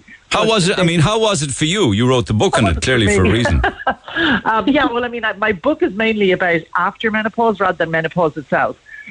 Because I'm not an expert in menopause. I'm only an expert in my own menopause. And I was lucky in that I had a reasonably straightforward menopause. I didn't have any major challenges. Now, I am aware that as I say this, my husband or my children might say, holy God, she thinks she was all right. And she actually wasn't. Well, I was just wondering if you hadn't any effects from it. How do you know you ever went through it? I'm fairly sure. But I did have some effects. I did have hot flushes, but they weren't that bad. I did have maybe broken sleep, but I sleep like a train. So my idea of broken sleep is somebody else's great night's sleep.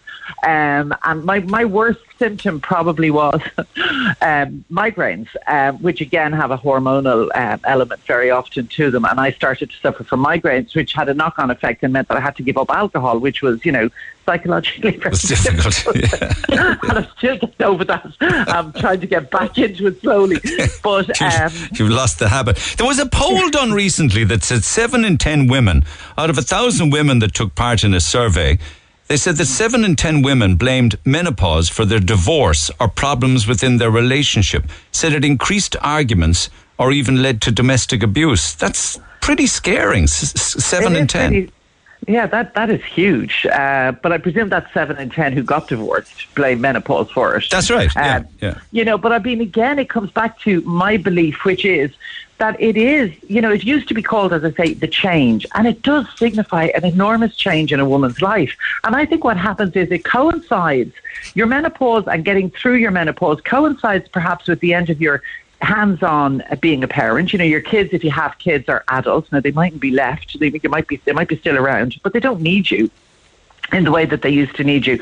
It may also coincide with you perhaps retiring from paid work or change. You know, there's a whole reinvention piece that goes along, and I think that might also feed into women going, you know what, I'm not putting up with this anymore because I'm powerful and I'm strong and I can do whatever the hell I want. Yeah, but a lot wouldn't be finished in employment if, for many, menopause can start in their mid-40s with perimenopause, right? Oh, absolutely. But what I'm saying is that once you get through the worst of it, it very often coincides with all these other changes in your life, which means that you are in this amazing period of life where you have no periods and you have no menopause. Oh, and the book then is about life after it and how brilliant it can be. It can be, yeah, that's what I'm saying. And it can be. And that's one of the messages I want to get out to women is that, yeah, your menopause can be a bit of a nightmare. But once you get through it, you know, stick with it. Because once you get through it, it's amazing. Once you realise my female biology has, you know, disappeared. But for a man who doesn't have this, you know, where we might be in bad form or, you know, get down a bit, but something you have no control. It might be all right. It might be, yeah. The grumpy old man thing is real, yeah. But something that you can't put your finger on for long periods of time for women, mood and anxiety and, you know, like even the issue of brain fog or lack of concentration or mood changes. That's very debilitating for a long period of time. And men don't have that issue. No, they probably, although again, like, I don't know. Now, again, I'm no expert, but I live with a man who's the same age as me. And although, yes, I had menopause and I had, you know, obviously the symptoms that I could definitely say were menopausal symptoms, he's also having, I mean, I've often talked about his menopause, where he's now become deaf and doesn't hear half what's going on. But that's just an aging thing, grumpy. Surely. Yeah, but how much of what women go through is actually just getting older as well? Like, he's as forgetful as I am. So, you know, I think we have to be careful about lumping too much into saying it's menopause and that, you know, men are completely insulated from. Some of it is just getting older. Well, we don't have children. We don't go through period pain. We don't go through labour pain. No. We don't have a characterization like menopause. So, yeah, it's easier. But it doesn't mean you don't change as you get older, because you do. And I think that, but I mean, I agree with you. Obviously, a woman's menopause is a much bigger event in a woman's life. But part of why it's brilliant that it's being taken out of the shadows and it's being talked about is that women traditionally have been really good at talking about these kind of issues among ourselves, talking to our sisters and our other women friends about whatever we're experiencing. But now the fact that these conversations are hitting the mainstream, it's making it easier for women to talk more openly. So would both of you be encouraging women to talk more openly? Absolutely, for sure, yes. Like, I suppose I would, especially like when it comes to younger women. Like, I know, like, obviously what happened to me isn't the norm of what happens, but like, I've met women since I kind of became more public about what I went through, and like, younger women do need to know the signs, especially the signs of perimenopause, because I suppose, Neil, I just think if I'd realised the symptoms I was having were perimenopause, I might have been in a position. And what are the perimenopause symptoms? Are they like menopause light or something? Pretty much, to be honest. Like, you'd start to have the symptoms kind of intermittently. Like, I suppose the fact that like my period stopped, like, I thought all that was to do with the surgeries that I'd had, but it wasn't. Like, you know, I thought the mood swings were. I thought the hot flushes were, because, you know, like, I'd had an ovary removed, so I presumed this is what happened to women. But like, if I'd known, like, maybe I could have frozen my eggs, maybe I could have had time for IVF, do you know what I mean? But by the time I found out, it was too late. Like, and I suppose I just wouldn't want another woman in that situation. Yeah. Have you any issue with the GPs prescribing then, Barbara? Because there are an awful lot of texts from people saying that doctors and men need awareness of how serious going through menopause is. It's a disgrace the way women are treated by doctors. I went through 10 years of hell before I was given HRT. Why are some doctors slow? Because I don't know, but probably because it's not. I never had to go to the doctor about menopause. Never. Thankfully, I'm lucky. I never discussed it with my doctor at all. And I'm lucky, but I know there's a lot of women like me as well.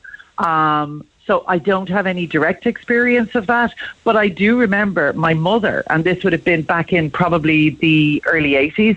She kind of hit menopause early enough and was dealing with really, really, really heavy periods, like that were really getting in the way of her lifestyle. She'd gone back to work and she was having a terrible time. And I remember how many doctor's appointments and how many specialists she had to be referred to before one of them. And now she had her children, as I say, she was probably in her late 40s. And she wanted a hysterectomy because she just felt she couldn't live her life. Yeah.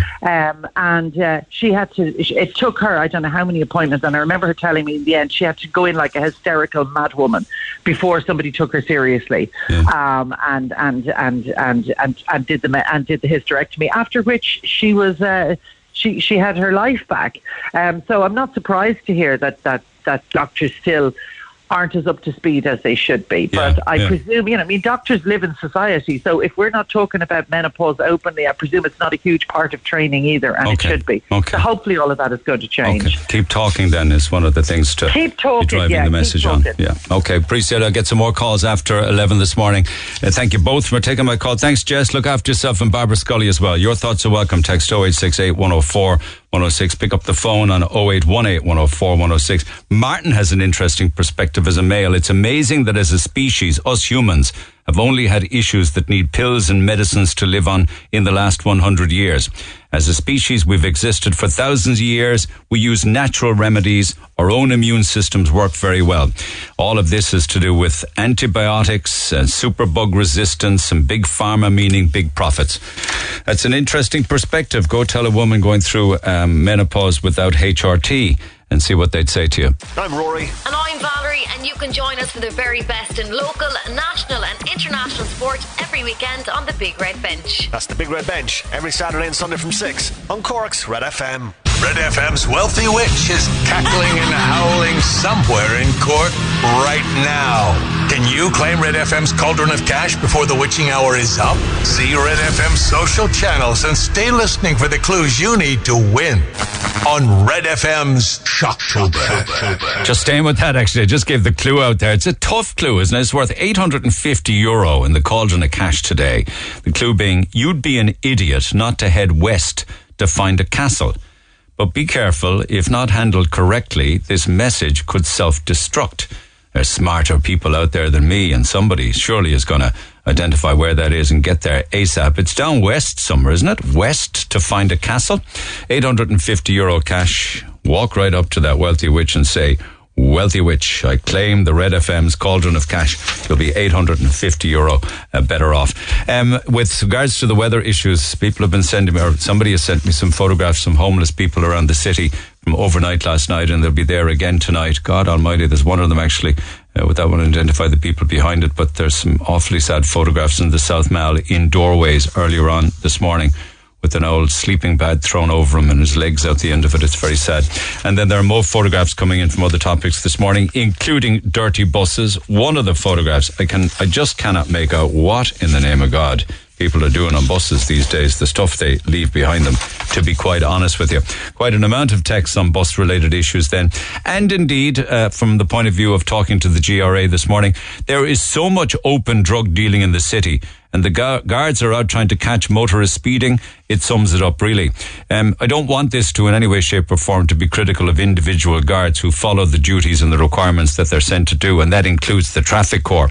How can you say two Gardaí hiding behind a wall on Bandoff Road, checking speed at the top of the hill where drivers are naturally increasing? How can that be fair? And a lot then on buses, which I will come back to throughout the course of the morning. Some more texts actually over the last couple of days regarding menopause, and we've been talking about it on the air there this morning, and I want to come back to read out some of those also. But Sheila has been waiting far too long. I want to get her on air. Sheila, good morning. Good morning, Neil. Before I want to just get off the top there though for 1 minute. That's grand. About homeless people last night. Why can't the City Hall open the big hall by night for the winter? They could do it for COVID. It's not the first time I've heard that, and I can't remember. They gave a reason. I think it had something to do with insurance. They could have security. They can block it off, Neil. We had COVID. You have concerts, you have everything. I know now I'm coming off the subject, but I just get annoyed when I saw Sunday night and saw people homeless, and I seen Katrina pleading for somebody to do something. I know it. I'm not joking. My hat was broken. Yeah. I think they said to me at the time. I think they said to me at the time that it had something to do with public liability insurance overnight and things like that. That they couldn't do it for that reason. Well, if there's a will, there's a way. Yeah. Well, if there had been a will, they could have done that over COVID certainly, because I know Simon put on extra beds, but City Hall didn't. City Hall did nothing. I think they could be even only camp beds. GA clubs, anything. They can do it for everyone else. I'm not going into the word now again, but they can do it for everyone. Please, the weather's getting very bad. Do it. I mean, somebody has to help Katrina to me. She's doing her best. Wise words, right? Compared to you. Now we come back to our subject. Yeah. How was it for you? How is it for me? Pardon me. How is it for you? Now, Neil, I'm on it a very long time, but what I rang first about is I've never had any complaints getting my HRT, and I'm on gel because I use the same chemist the whole time, so they do look after their customers. Okay, and I'm glad to hear it, but I'm glad to hear it. But I have been contacted by people who have had problems in the past with GPs. They have. I had problems when I was on the patch, and the patch wasn't on the medical card, and I had to buy the gel. Here's an example of one. No woman's health is not taken seriously. Doctors need to stop using... Actually, they'd say it's not taken seriously. Doctors need to stop using their protocol of giving antidepressants for everything in relation to women's health. Yes, but when I couldn't get the patch, I had to pay for the gel, €130 a month. Why couldn't you get the patch? Because there was a shortage of them. Still is. Well, I was put on the gel then, but I had to pay for it. But eventually, they put it onto the medical card, so I never have any problem getting it now, everyone. Good. Any symptoms? Well, Neil, I couldn't do without it, to be honest with you, and I'm on it 28 years. I know. Say if you... But yeah. And they said a while ago there, it's only about 10 years. That's grand if you have your womb and you have your ovaries. If you don't have ovaries, you can't get estrogen. Did you have any problems talking with other women and other people about it? Oh my God, no, because I mean, like, even when I had my hysterectomy first, I couldn't stop crying, I don't know, but you know, as my doctor said to me, you have a hole inside, you know? Yeah. You know what I mean? Yeah. So, but like my son used, and my daughter used to say, what's wrong with me? But sure, if I knew what was wrong with me, I wouldn't have been crying. I know. You know? Yeah. It's hard, but look, all I'm saying is there's people older than me, even on HRT still. Some people can get over it, other people can't. I know if I didn't have HRT, I wouldn't get out of my house, of course, all day. All of those issues would return then, wouldn't they, without the HRT? All of these side effects of it. Well, I put on weight from it. I've never had a chest. I have it just now. I wish to God I could have had it, but you could have done with it, you say? I could have done with it before. It's like a man, you know, and my God, I'm like Dolly Parton. I'd say you'd have no problem discussing issues in your life. All I could say at the moment now, Neil, is here's my chest, my ass is coming. Because I have both. Well, I think big boobs and big bums are in vogue now at the moment, so no problem there, Sheila. Well, not if you haven't, Neil. But what I'm trying to say is, you know, everyone don't get over it. And some of us need medication. Do you know what I mean? Yeah. And you know what? I don't care how long. I mean, they told you before it was dangerous. But I would have rather have a short and happy life than have a long and miserable one. With all of the side effects of menopause and perimenopause. We went through some of them this morning. Yeah. Who'd want to take all that on board? That's what I'm saying. A short and happy one is better than a long and miserable. Because if you're miserable, you're making everyone else miserable. That's it. You've great advice this morning on lots of different topics. Wise words. Thanks so much, Sheila. Take care. All the best. Take care. Let me steer the phone lines. Antoinette, good morning. Good morning, Neil. How are you? She's a tonic for the troops, isn't she? Anyway, your own situation. Do share. Yeah. So I suppose, Neil, going back to when I started getting periods, I started when I was 12 years old. They were very heavy, always. When I was about 15, I was sent in for an ultrasound with my mother. And at 15, I was told that I would very unlikely have kids. Right. I had something called polycystic ovary syndrome. Yes, So, I've heard of that. Yeah. Yeah. So long time miserable with periods. Eventually went on to have 3 beautiful children. Very, very lucky, but I needed help with 2 of them. So I did have fertility treatment with my last 2, my 2 babies. Yeah. So about 3.5 years ago, I went into the CUMH to meet with a consultant, gynecologist. I had begged for a hysterectomy. Why? I was in agony every single month, really heavy bleeding, no energy, really emotional, couldn't kind of talk to my husband, had no energy for the kids. What do you mean couldn't talk to your husband? I'm interested in that. Yeah, I was in so much pain. I was doubled over with a hot water bottle, painkillers. Just really, really down on myself, really depressed. You can see how that impacts on relationships when you describe it like that. Absolutely. Come here, my husband's a trooper, and I'm really blessed to have him. I truly am, because anyone else would have walked away. Yeah. You know. So anyway, I went in and I explained to this male gynecologist that my 2 youngest children have recently been diagnosed with autism. That I needed to be able to get up, go to appointments, function, play with my kids, function. Yeah, rear them. Basically, function and rear them and give them the best quality of life, I suppose, that we could. You were incapacitated big time. Yeah, I was. Yeah. I was in bits. Now, I had tried several methods of contraception. I tried the pill, the patch, the bar. Nothing was working. He looked at me in the face and he said, "You need to try the coil." I said, "I don't want to put anything into my body." He was like, "Well, it's like this. You need to earn your hysterectomy." Earn your hysterectomy? Yeah. You need to earn it. I said, "Hang on now a second." I said, "You're telling me the years." I said, "Of bleeding through my clothes." I said, "Clots." I said, "Passing out." I said, "Iron injections, B12 injections." I said, "I haven't earned it." Do you think what he meant was you have to try all sorts of other routes first? This was very condescending. If he had gone on to explain, "Look, this is a high-risk surgery, would you maybe consider trying this first?" It was condescending, yeah. You have to earn it. But he had a smirk on his face, and he said, "You need to earn your hysterectomy." So what did you do? I mean, you clearly left. I got up and I was in so much shock. Like, I even saw the nurse's face and she kind of looked bewildered, and I kind of looked at him and I went, "Okay." And I walked out and I got home, and God rest my mother, I said, "Mom," I said, "he told me I need to earn my hysterectomy." He what? I said, "He told me I need to earn a hysterectomy." It's your body. It's your body. I mean, I know we talk about women's rights to look after. Yeah. What do you mean you need to earn it? I said, he won't do it. He told me he won't do it unless I try this. Yeah. And she said, "Sure." She said, she used to call me Nettie.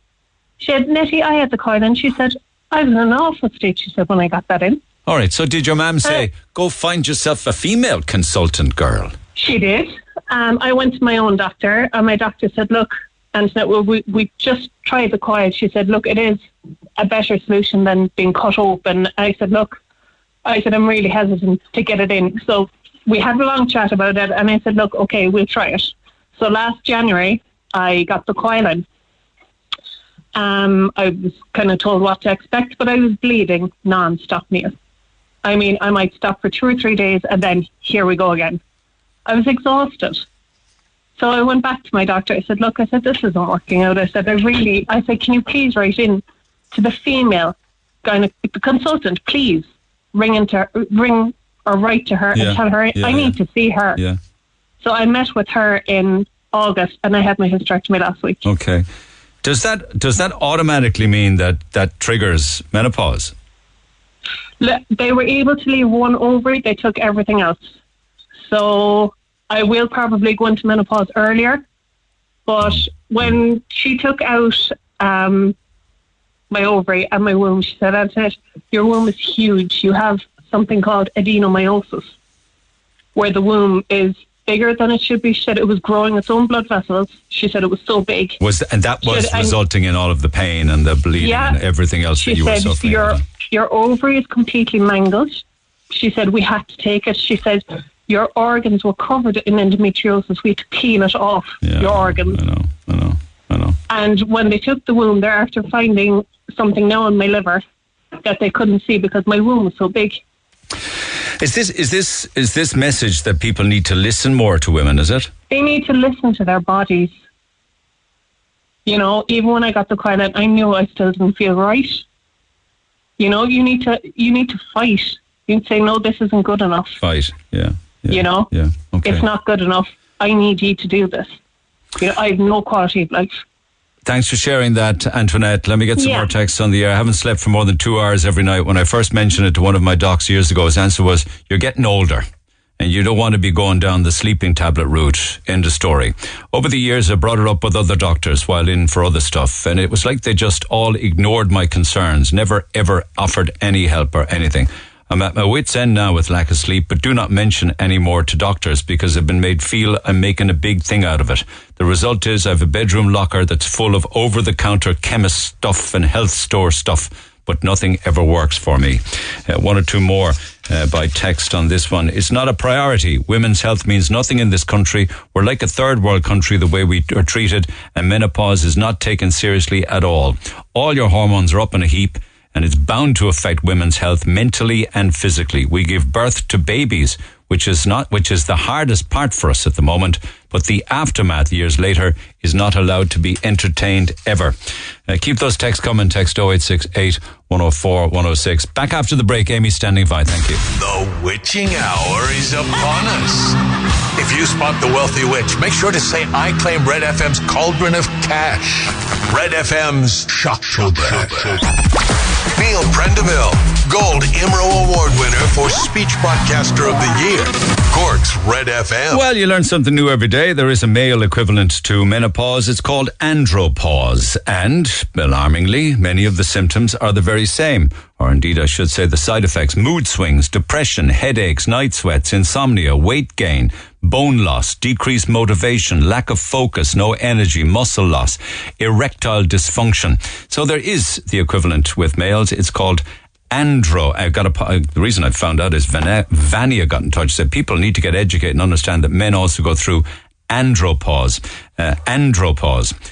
News to me. And then you can look at it from the point of view of the age. They say that these men's develop depression, loss of sex drive, erectile dysfunction, other physical and emotional symptoms, andropause, when they reach their late 40s to early 50s. That's news to me. I mean, I'm just looking at the guidelines here from the HSE. I may well come back to that as to whether or not men talk about this. I guess as you get older, of course, erectile dysfunction becomes more of an issue. As you get older, I guess, loss of sex drive also becomes more of an issue. But the emotional ones related to it, or the issues regarding depression and mood swings and things like that, it seems very similar, they're saying, to menopause. I wonder how women would feel about even discussing the male equivalent to it. Imagine that some women would get quite angry to think that it's the same for both sexes. Anyway, text 0868 104 106. Amy's been waiting. Amy, good morning. Hi there, Neil. So a lot more people now, women are talking about their health and things that they go through. What was your own situation? Similar to the previous stories there, it did start very early in my life, about 15, 16 years of age. Before leaving cert exams, I was starting to faint and get heavy periods. So I was diagnosed as well with polycystic ovaries at the time. Yeah. I was put on all different types of pills, got the implant in my arm and the injections in my butt a few times, put on about 2 stone each time I was made kind of go on to that. I unfortunately lost a child in my mid-20s, so I decided that with the complications with polycystic ovaries that I was going to adopt. I was going to work hard and get a good home ready to, adopt those children that need a home. Yeah. But unfortunately, after years and years of begging, I was refused hysterectomy. I was refused my ovaries being removed. because, they wanted me to have a child. I won't go through the years of being on the floor, collected by ambulances in more than one country, brought into hospital, begged them not to let me go because I wanted them to find out what was wrong. And eventually, 2 years ago, I got a telephone consultation due to coronavirus, so I found it easier to speak on the phone. So I went through everything with the specialist for almost 2 hours and begged her to please go in and look. And I got agreement, which was a massive breakthrough after fighting for that for so long. When you said earlier on they wanted you to have children, what do you mean by that? Doctors, hospitals, anywhere where I asked to just get it out. Or was it they were saying, we don't want to take away your ability to have children? That's it. Yeah. It was not my choice, even though I knew from an early age, and I told them that I wanted to look after children that were already out there that needed parents. It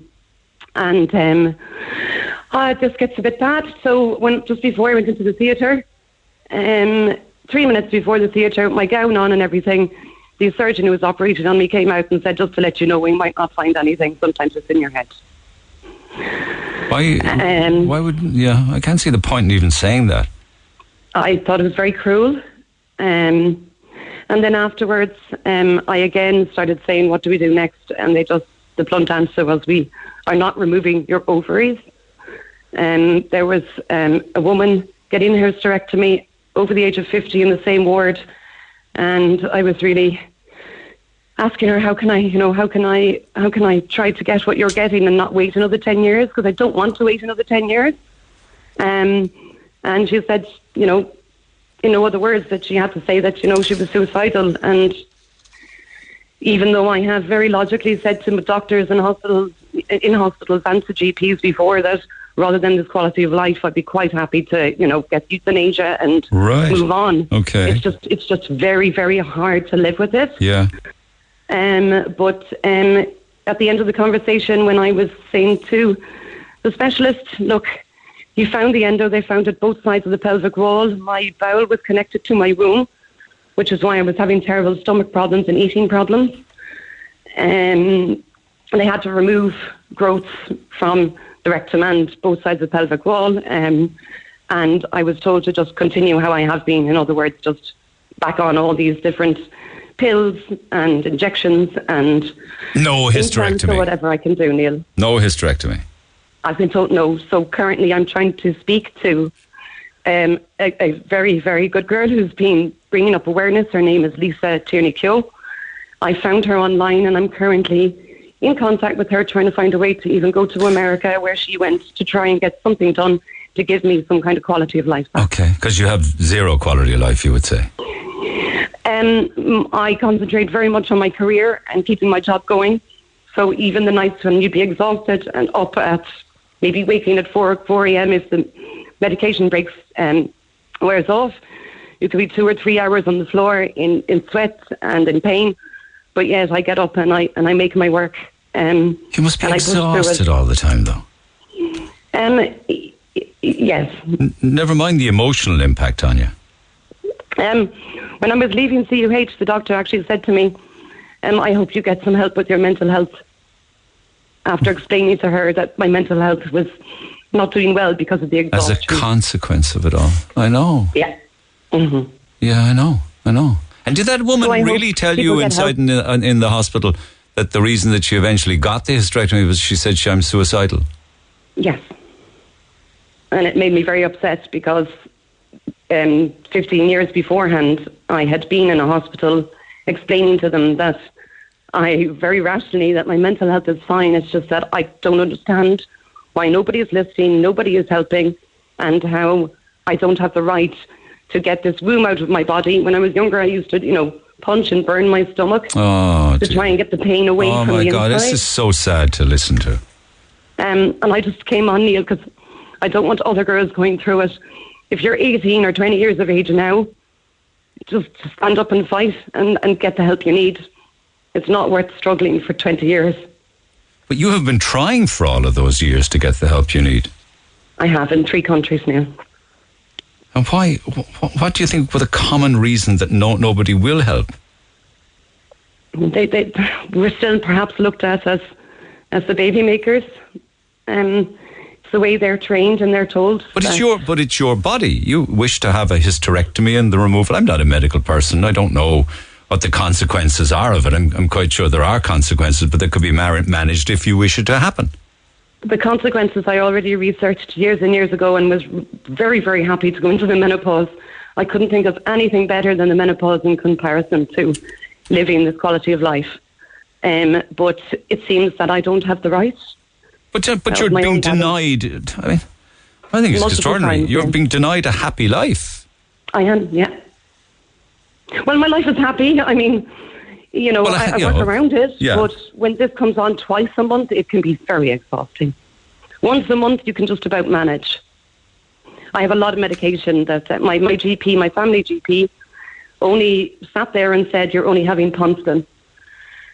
And I begged for anything at all to try anything else. And I had to leave that family doctor, and I got another doctor who eventually has now, I have a mixture of spasm medications along with tummy medications to help with the harder painkillers and to help me sleep at night.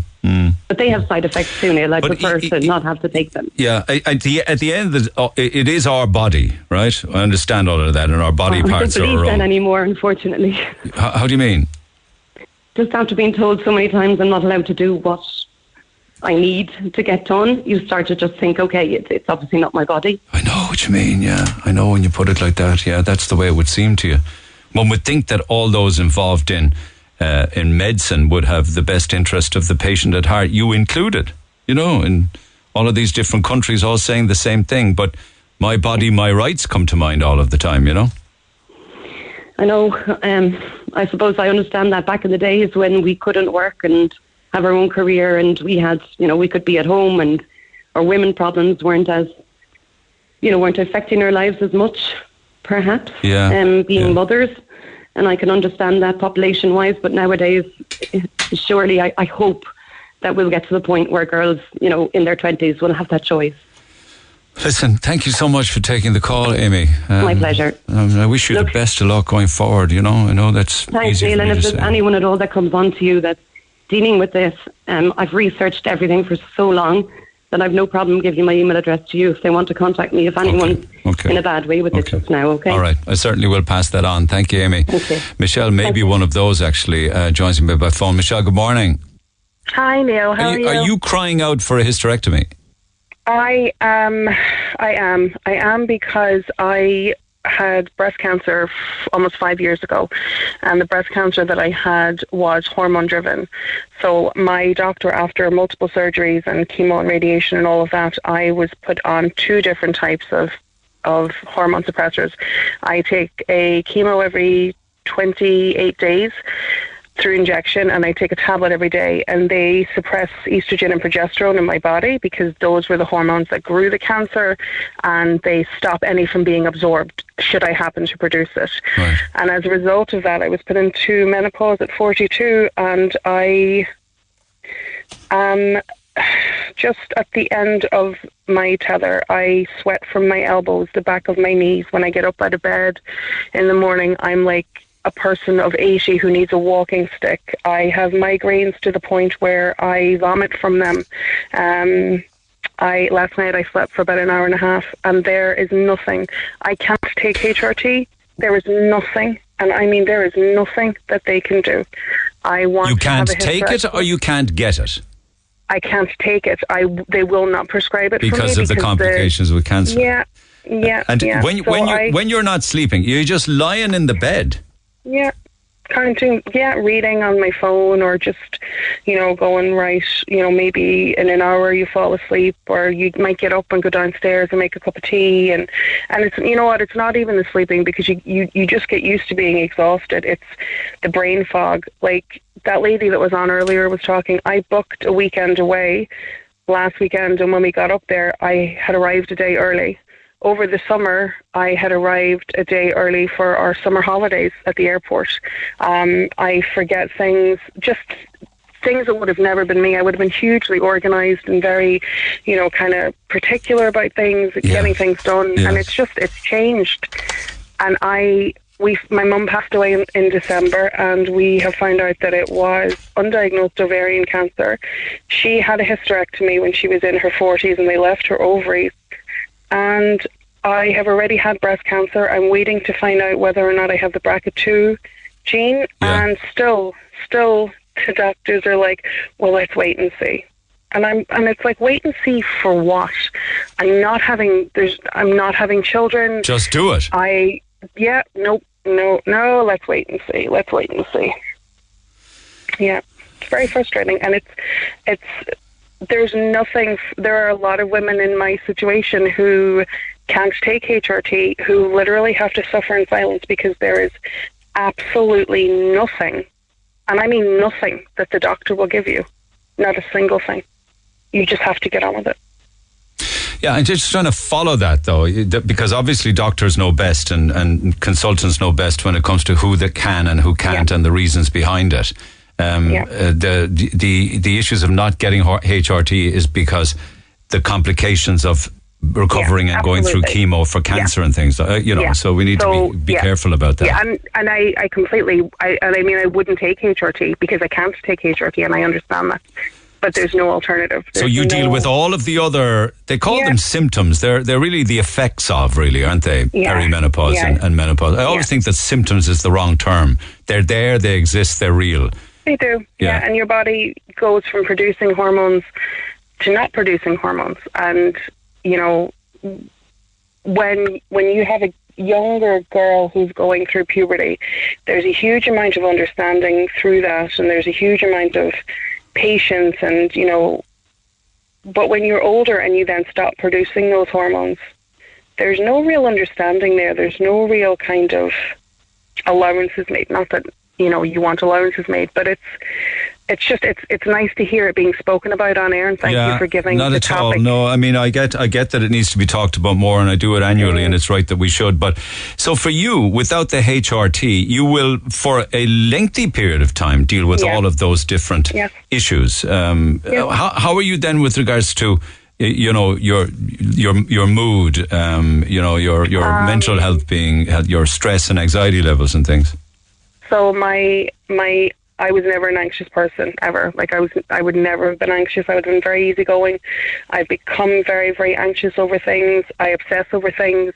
I've put on about 40 pounds in the last 4 years. That just doesn't shift. Doesn't matter what I do, it just doesn't shift. I can cry at the drop of a hat, and I don't know why I'm crying, and then I'm fine 2 seconds later.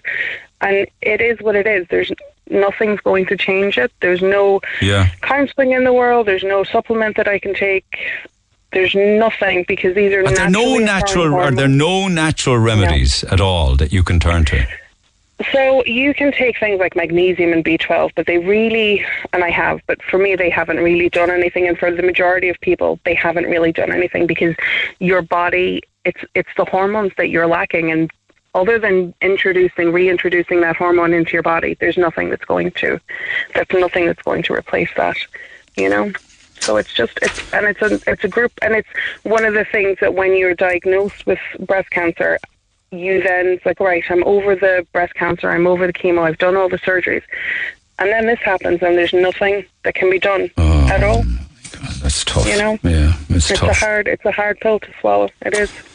All right. Well, listen, it's important to share these stories, but I mean, what can I say except listen? It's a shame there aren't alternatives for people like you. But it's good that you're giving it. It's good that you're giving people a voice, and it's great that it's being spoken about. Okay. Well, thank you, Michelle. And thank you for that. Take care. Thanks for that. All the best. Take care now. Bye. Bye. You can always email Neil at redfm.ie if you have a story to share. Back after the break. If you spot the wealthy witch, make sure you say, I claim Red FM's cauldron of cash. Red FM's Shock Trooper. The Neil Prendeville Show on Cork's Red FM. Our phone lines remain open after midday, 0818-104-106. Okay, we'll pick up the conversation again in the morning, but just on a lighter note for now. If If you spot the wealthy witch, make sure you say, I claim Red FM's cauldron of cash. Red FM's Shock Trooper. It's worth €850 in this witching hour. You'd be an idiot not to head west to find a castle, but be careful. If not handled correctly, this message could self-destruct. Any idea, guys? Emma, good morning. What do you think?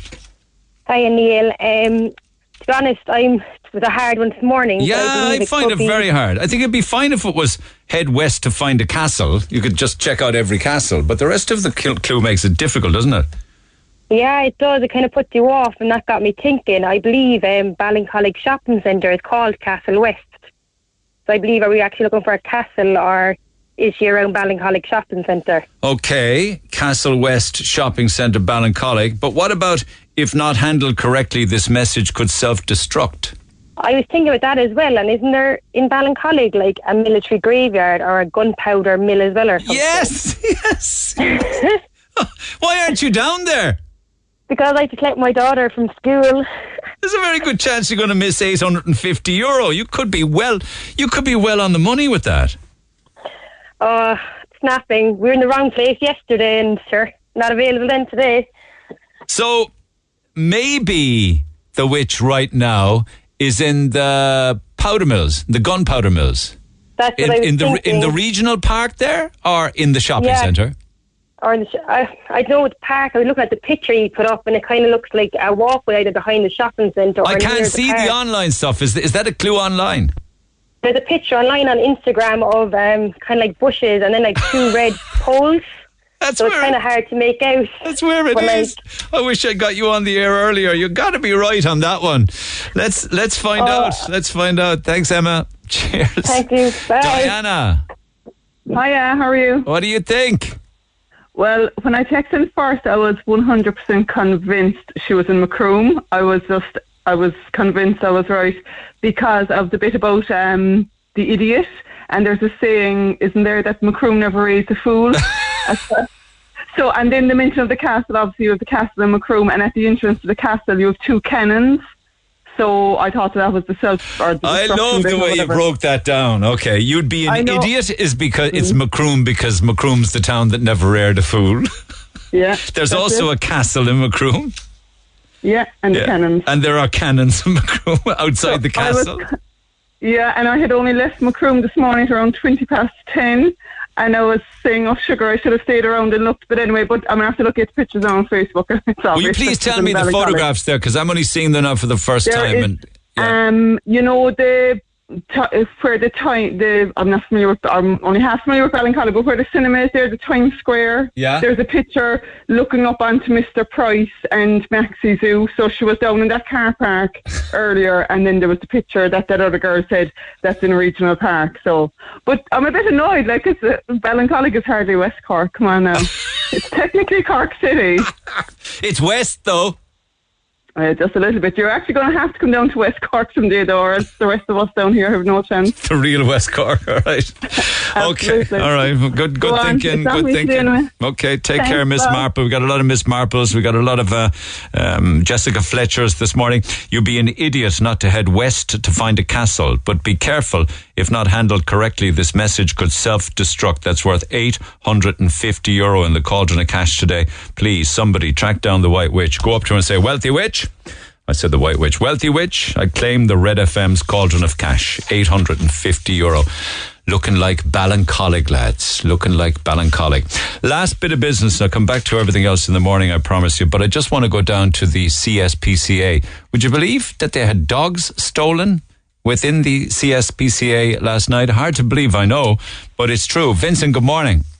Good morning, Neil. About 8:30 last night. You've even got a time on it. 2 lurchers and a terrier. What happened?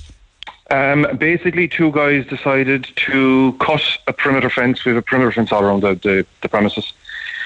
Cut the perimeter fence, and they then broke the padlocks, cut the padlocks on 3 of our kennels, and stole 3 dogs out of it. Do you think they knew what they were looking for? Well, the 3 dogs that are missing are 2 lurchers and an ancient. I mean, the Margaret is older than me. An old hunting terrier. So they went for specific breeds. They wanted to steal hunting dogs, is it? Technically speaking, yes. And 9 times out of 10, look, every shelter and charity will tell you the same thing. The vast majority of lurchers that we see are actually no good for hunting. No. Because if they were, we wouldn't see them. I know. They actually would be psychologically damaged dogs, wouldn't they? A lot of them. Well, you see, if they have a hunting dog, Neil, it just knows how to hunt. He wouldn't technically be... I'm just saying there could be dogs that were abused, is what I mean, Yes, yeah. Now, these guys are just too friendly, and that's why we have them. Do you have CCTV footage? Did you capture any of it? We do. They've been caught. We've our yard is actually covered with infrared cameras.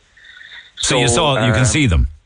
We can see them, yeah. Yeah, that's how we know the time. Everything is recorded and sent to the Garda. So yeah, you get their faces and everything. No, unfortunately, no. I can't give too much information away, Right. But they did have hoods up. That's all I can say at the moment. Isn't that incredible? It's the cameras we have. Hopefully now we'll be able to pick up something, items of clothing, something like that. But I hope that those poor old dogs aren't hurt or abused. Oh, well, we hope so as well, because Margaret, as I said, is I think 10 years old. So she's an old girl. That's heartbreaking. Now, they're all microchipped. They've all been notified as stolen, and they're all registered to ourselves. So if they do turn up, the pictures, like we only put up, Reggie only went up on the Facebook page yesterday, that it was available for adoption, and then have stolen last night. Okay, well, listen, hopefully everything... I wish I had more time to deal with this, but the Garda Síochána are on it. And there's some things you can't tell us. Hopefully that'll be good news, all right?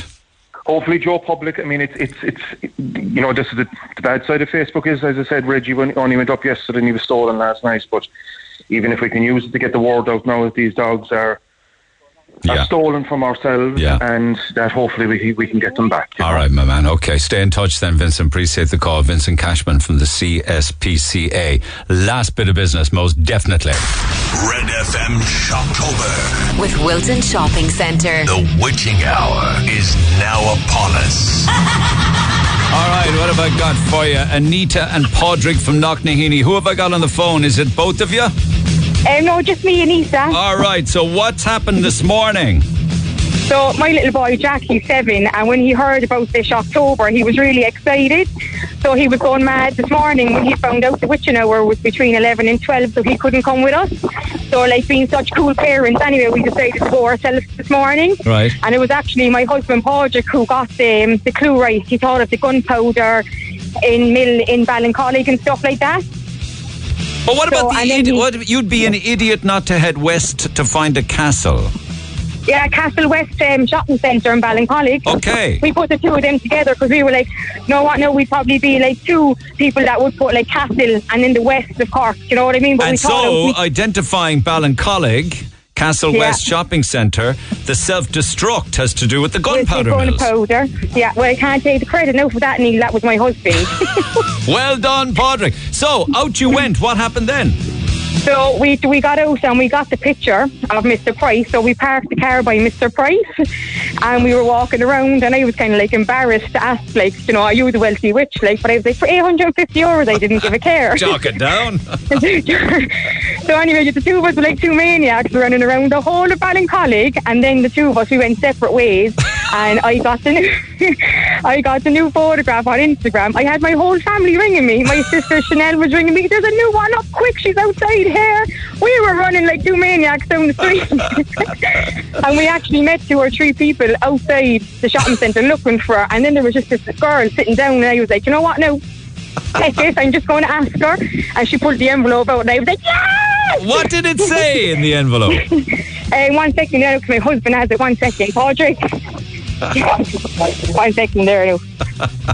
It was so funny. My small fella's going to be so excited. Well, when if you don't ask, you don't get. He's going to have to be. He's going to have to be told. So, I need the message in the envelope. A witch never gets caught. Don't forget that she has magic in her fingers and delivery destined in her blood. Well done. And that resulted in what? How much did you win? €850. What are you going to give to your son? I told him if I find it, I'd half it with him. Jack gets half. Oh, and he was like, Mom, do you know if you find it? And I was like, yeah, will you collect me from school early? Go get him. He's a winner, and you are too. 850 euro. Will you give me the note for him for school for the teacher? I say Neil Prendeville said he could have a half day. Yeah, just say he has a dental appointment or something. Thanks a million, Neil. I'm delighted for you. Guys. Congratulations, 850 euro cash. Bye. Well done, Anita. Well done, Padraig. And well done, little boy Jack. Stay listening for Red FM's Shocktober. The headache in my head from that Metallica. Have a great day. I'll see you tomorrow. For more Red FM podcasts, go to redfm.ie/podcasts.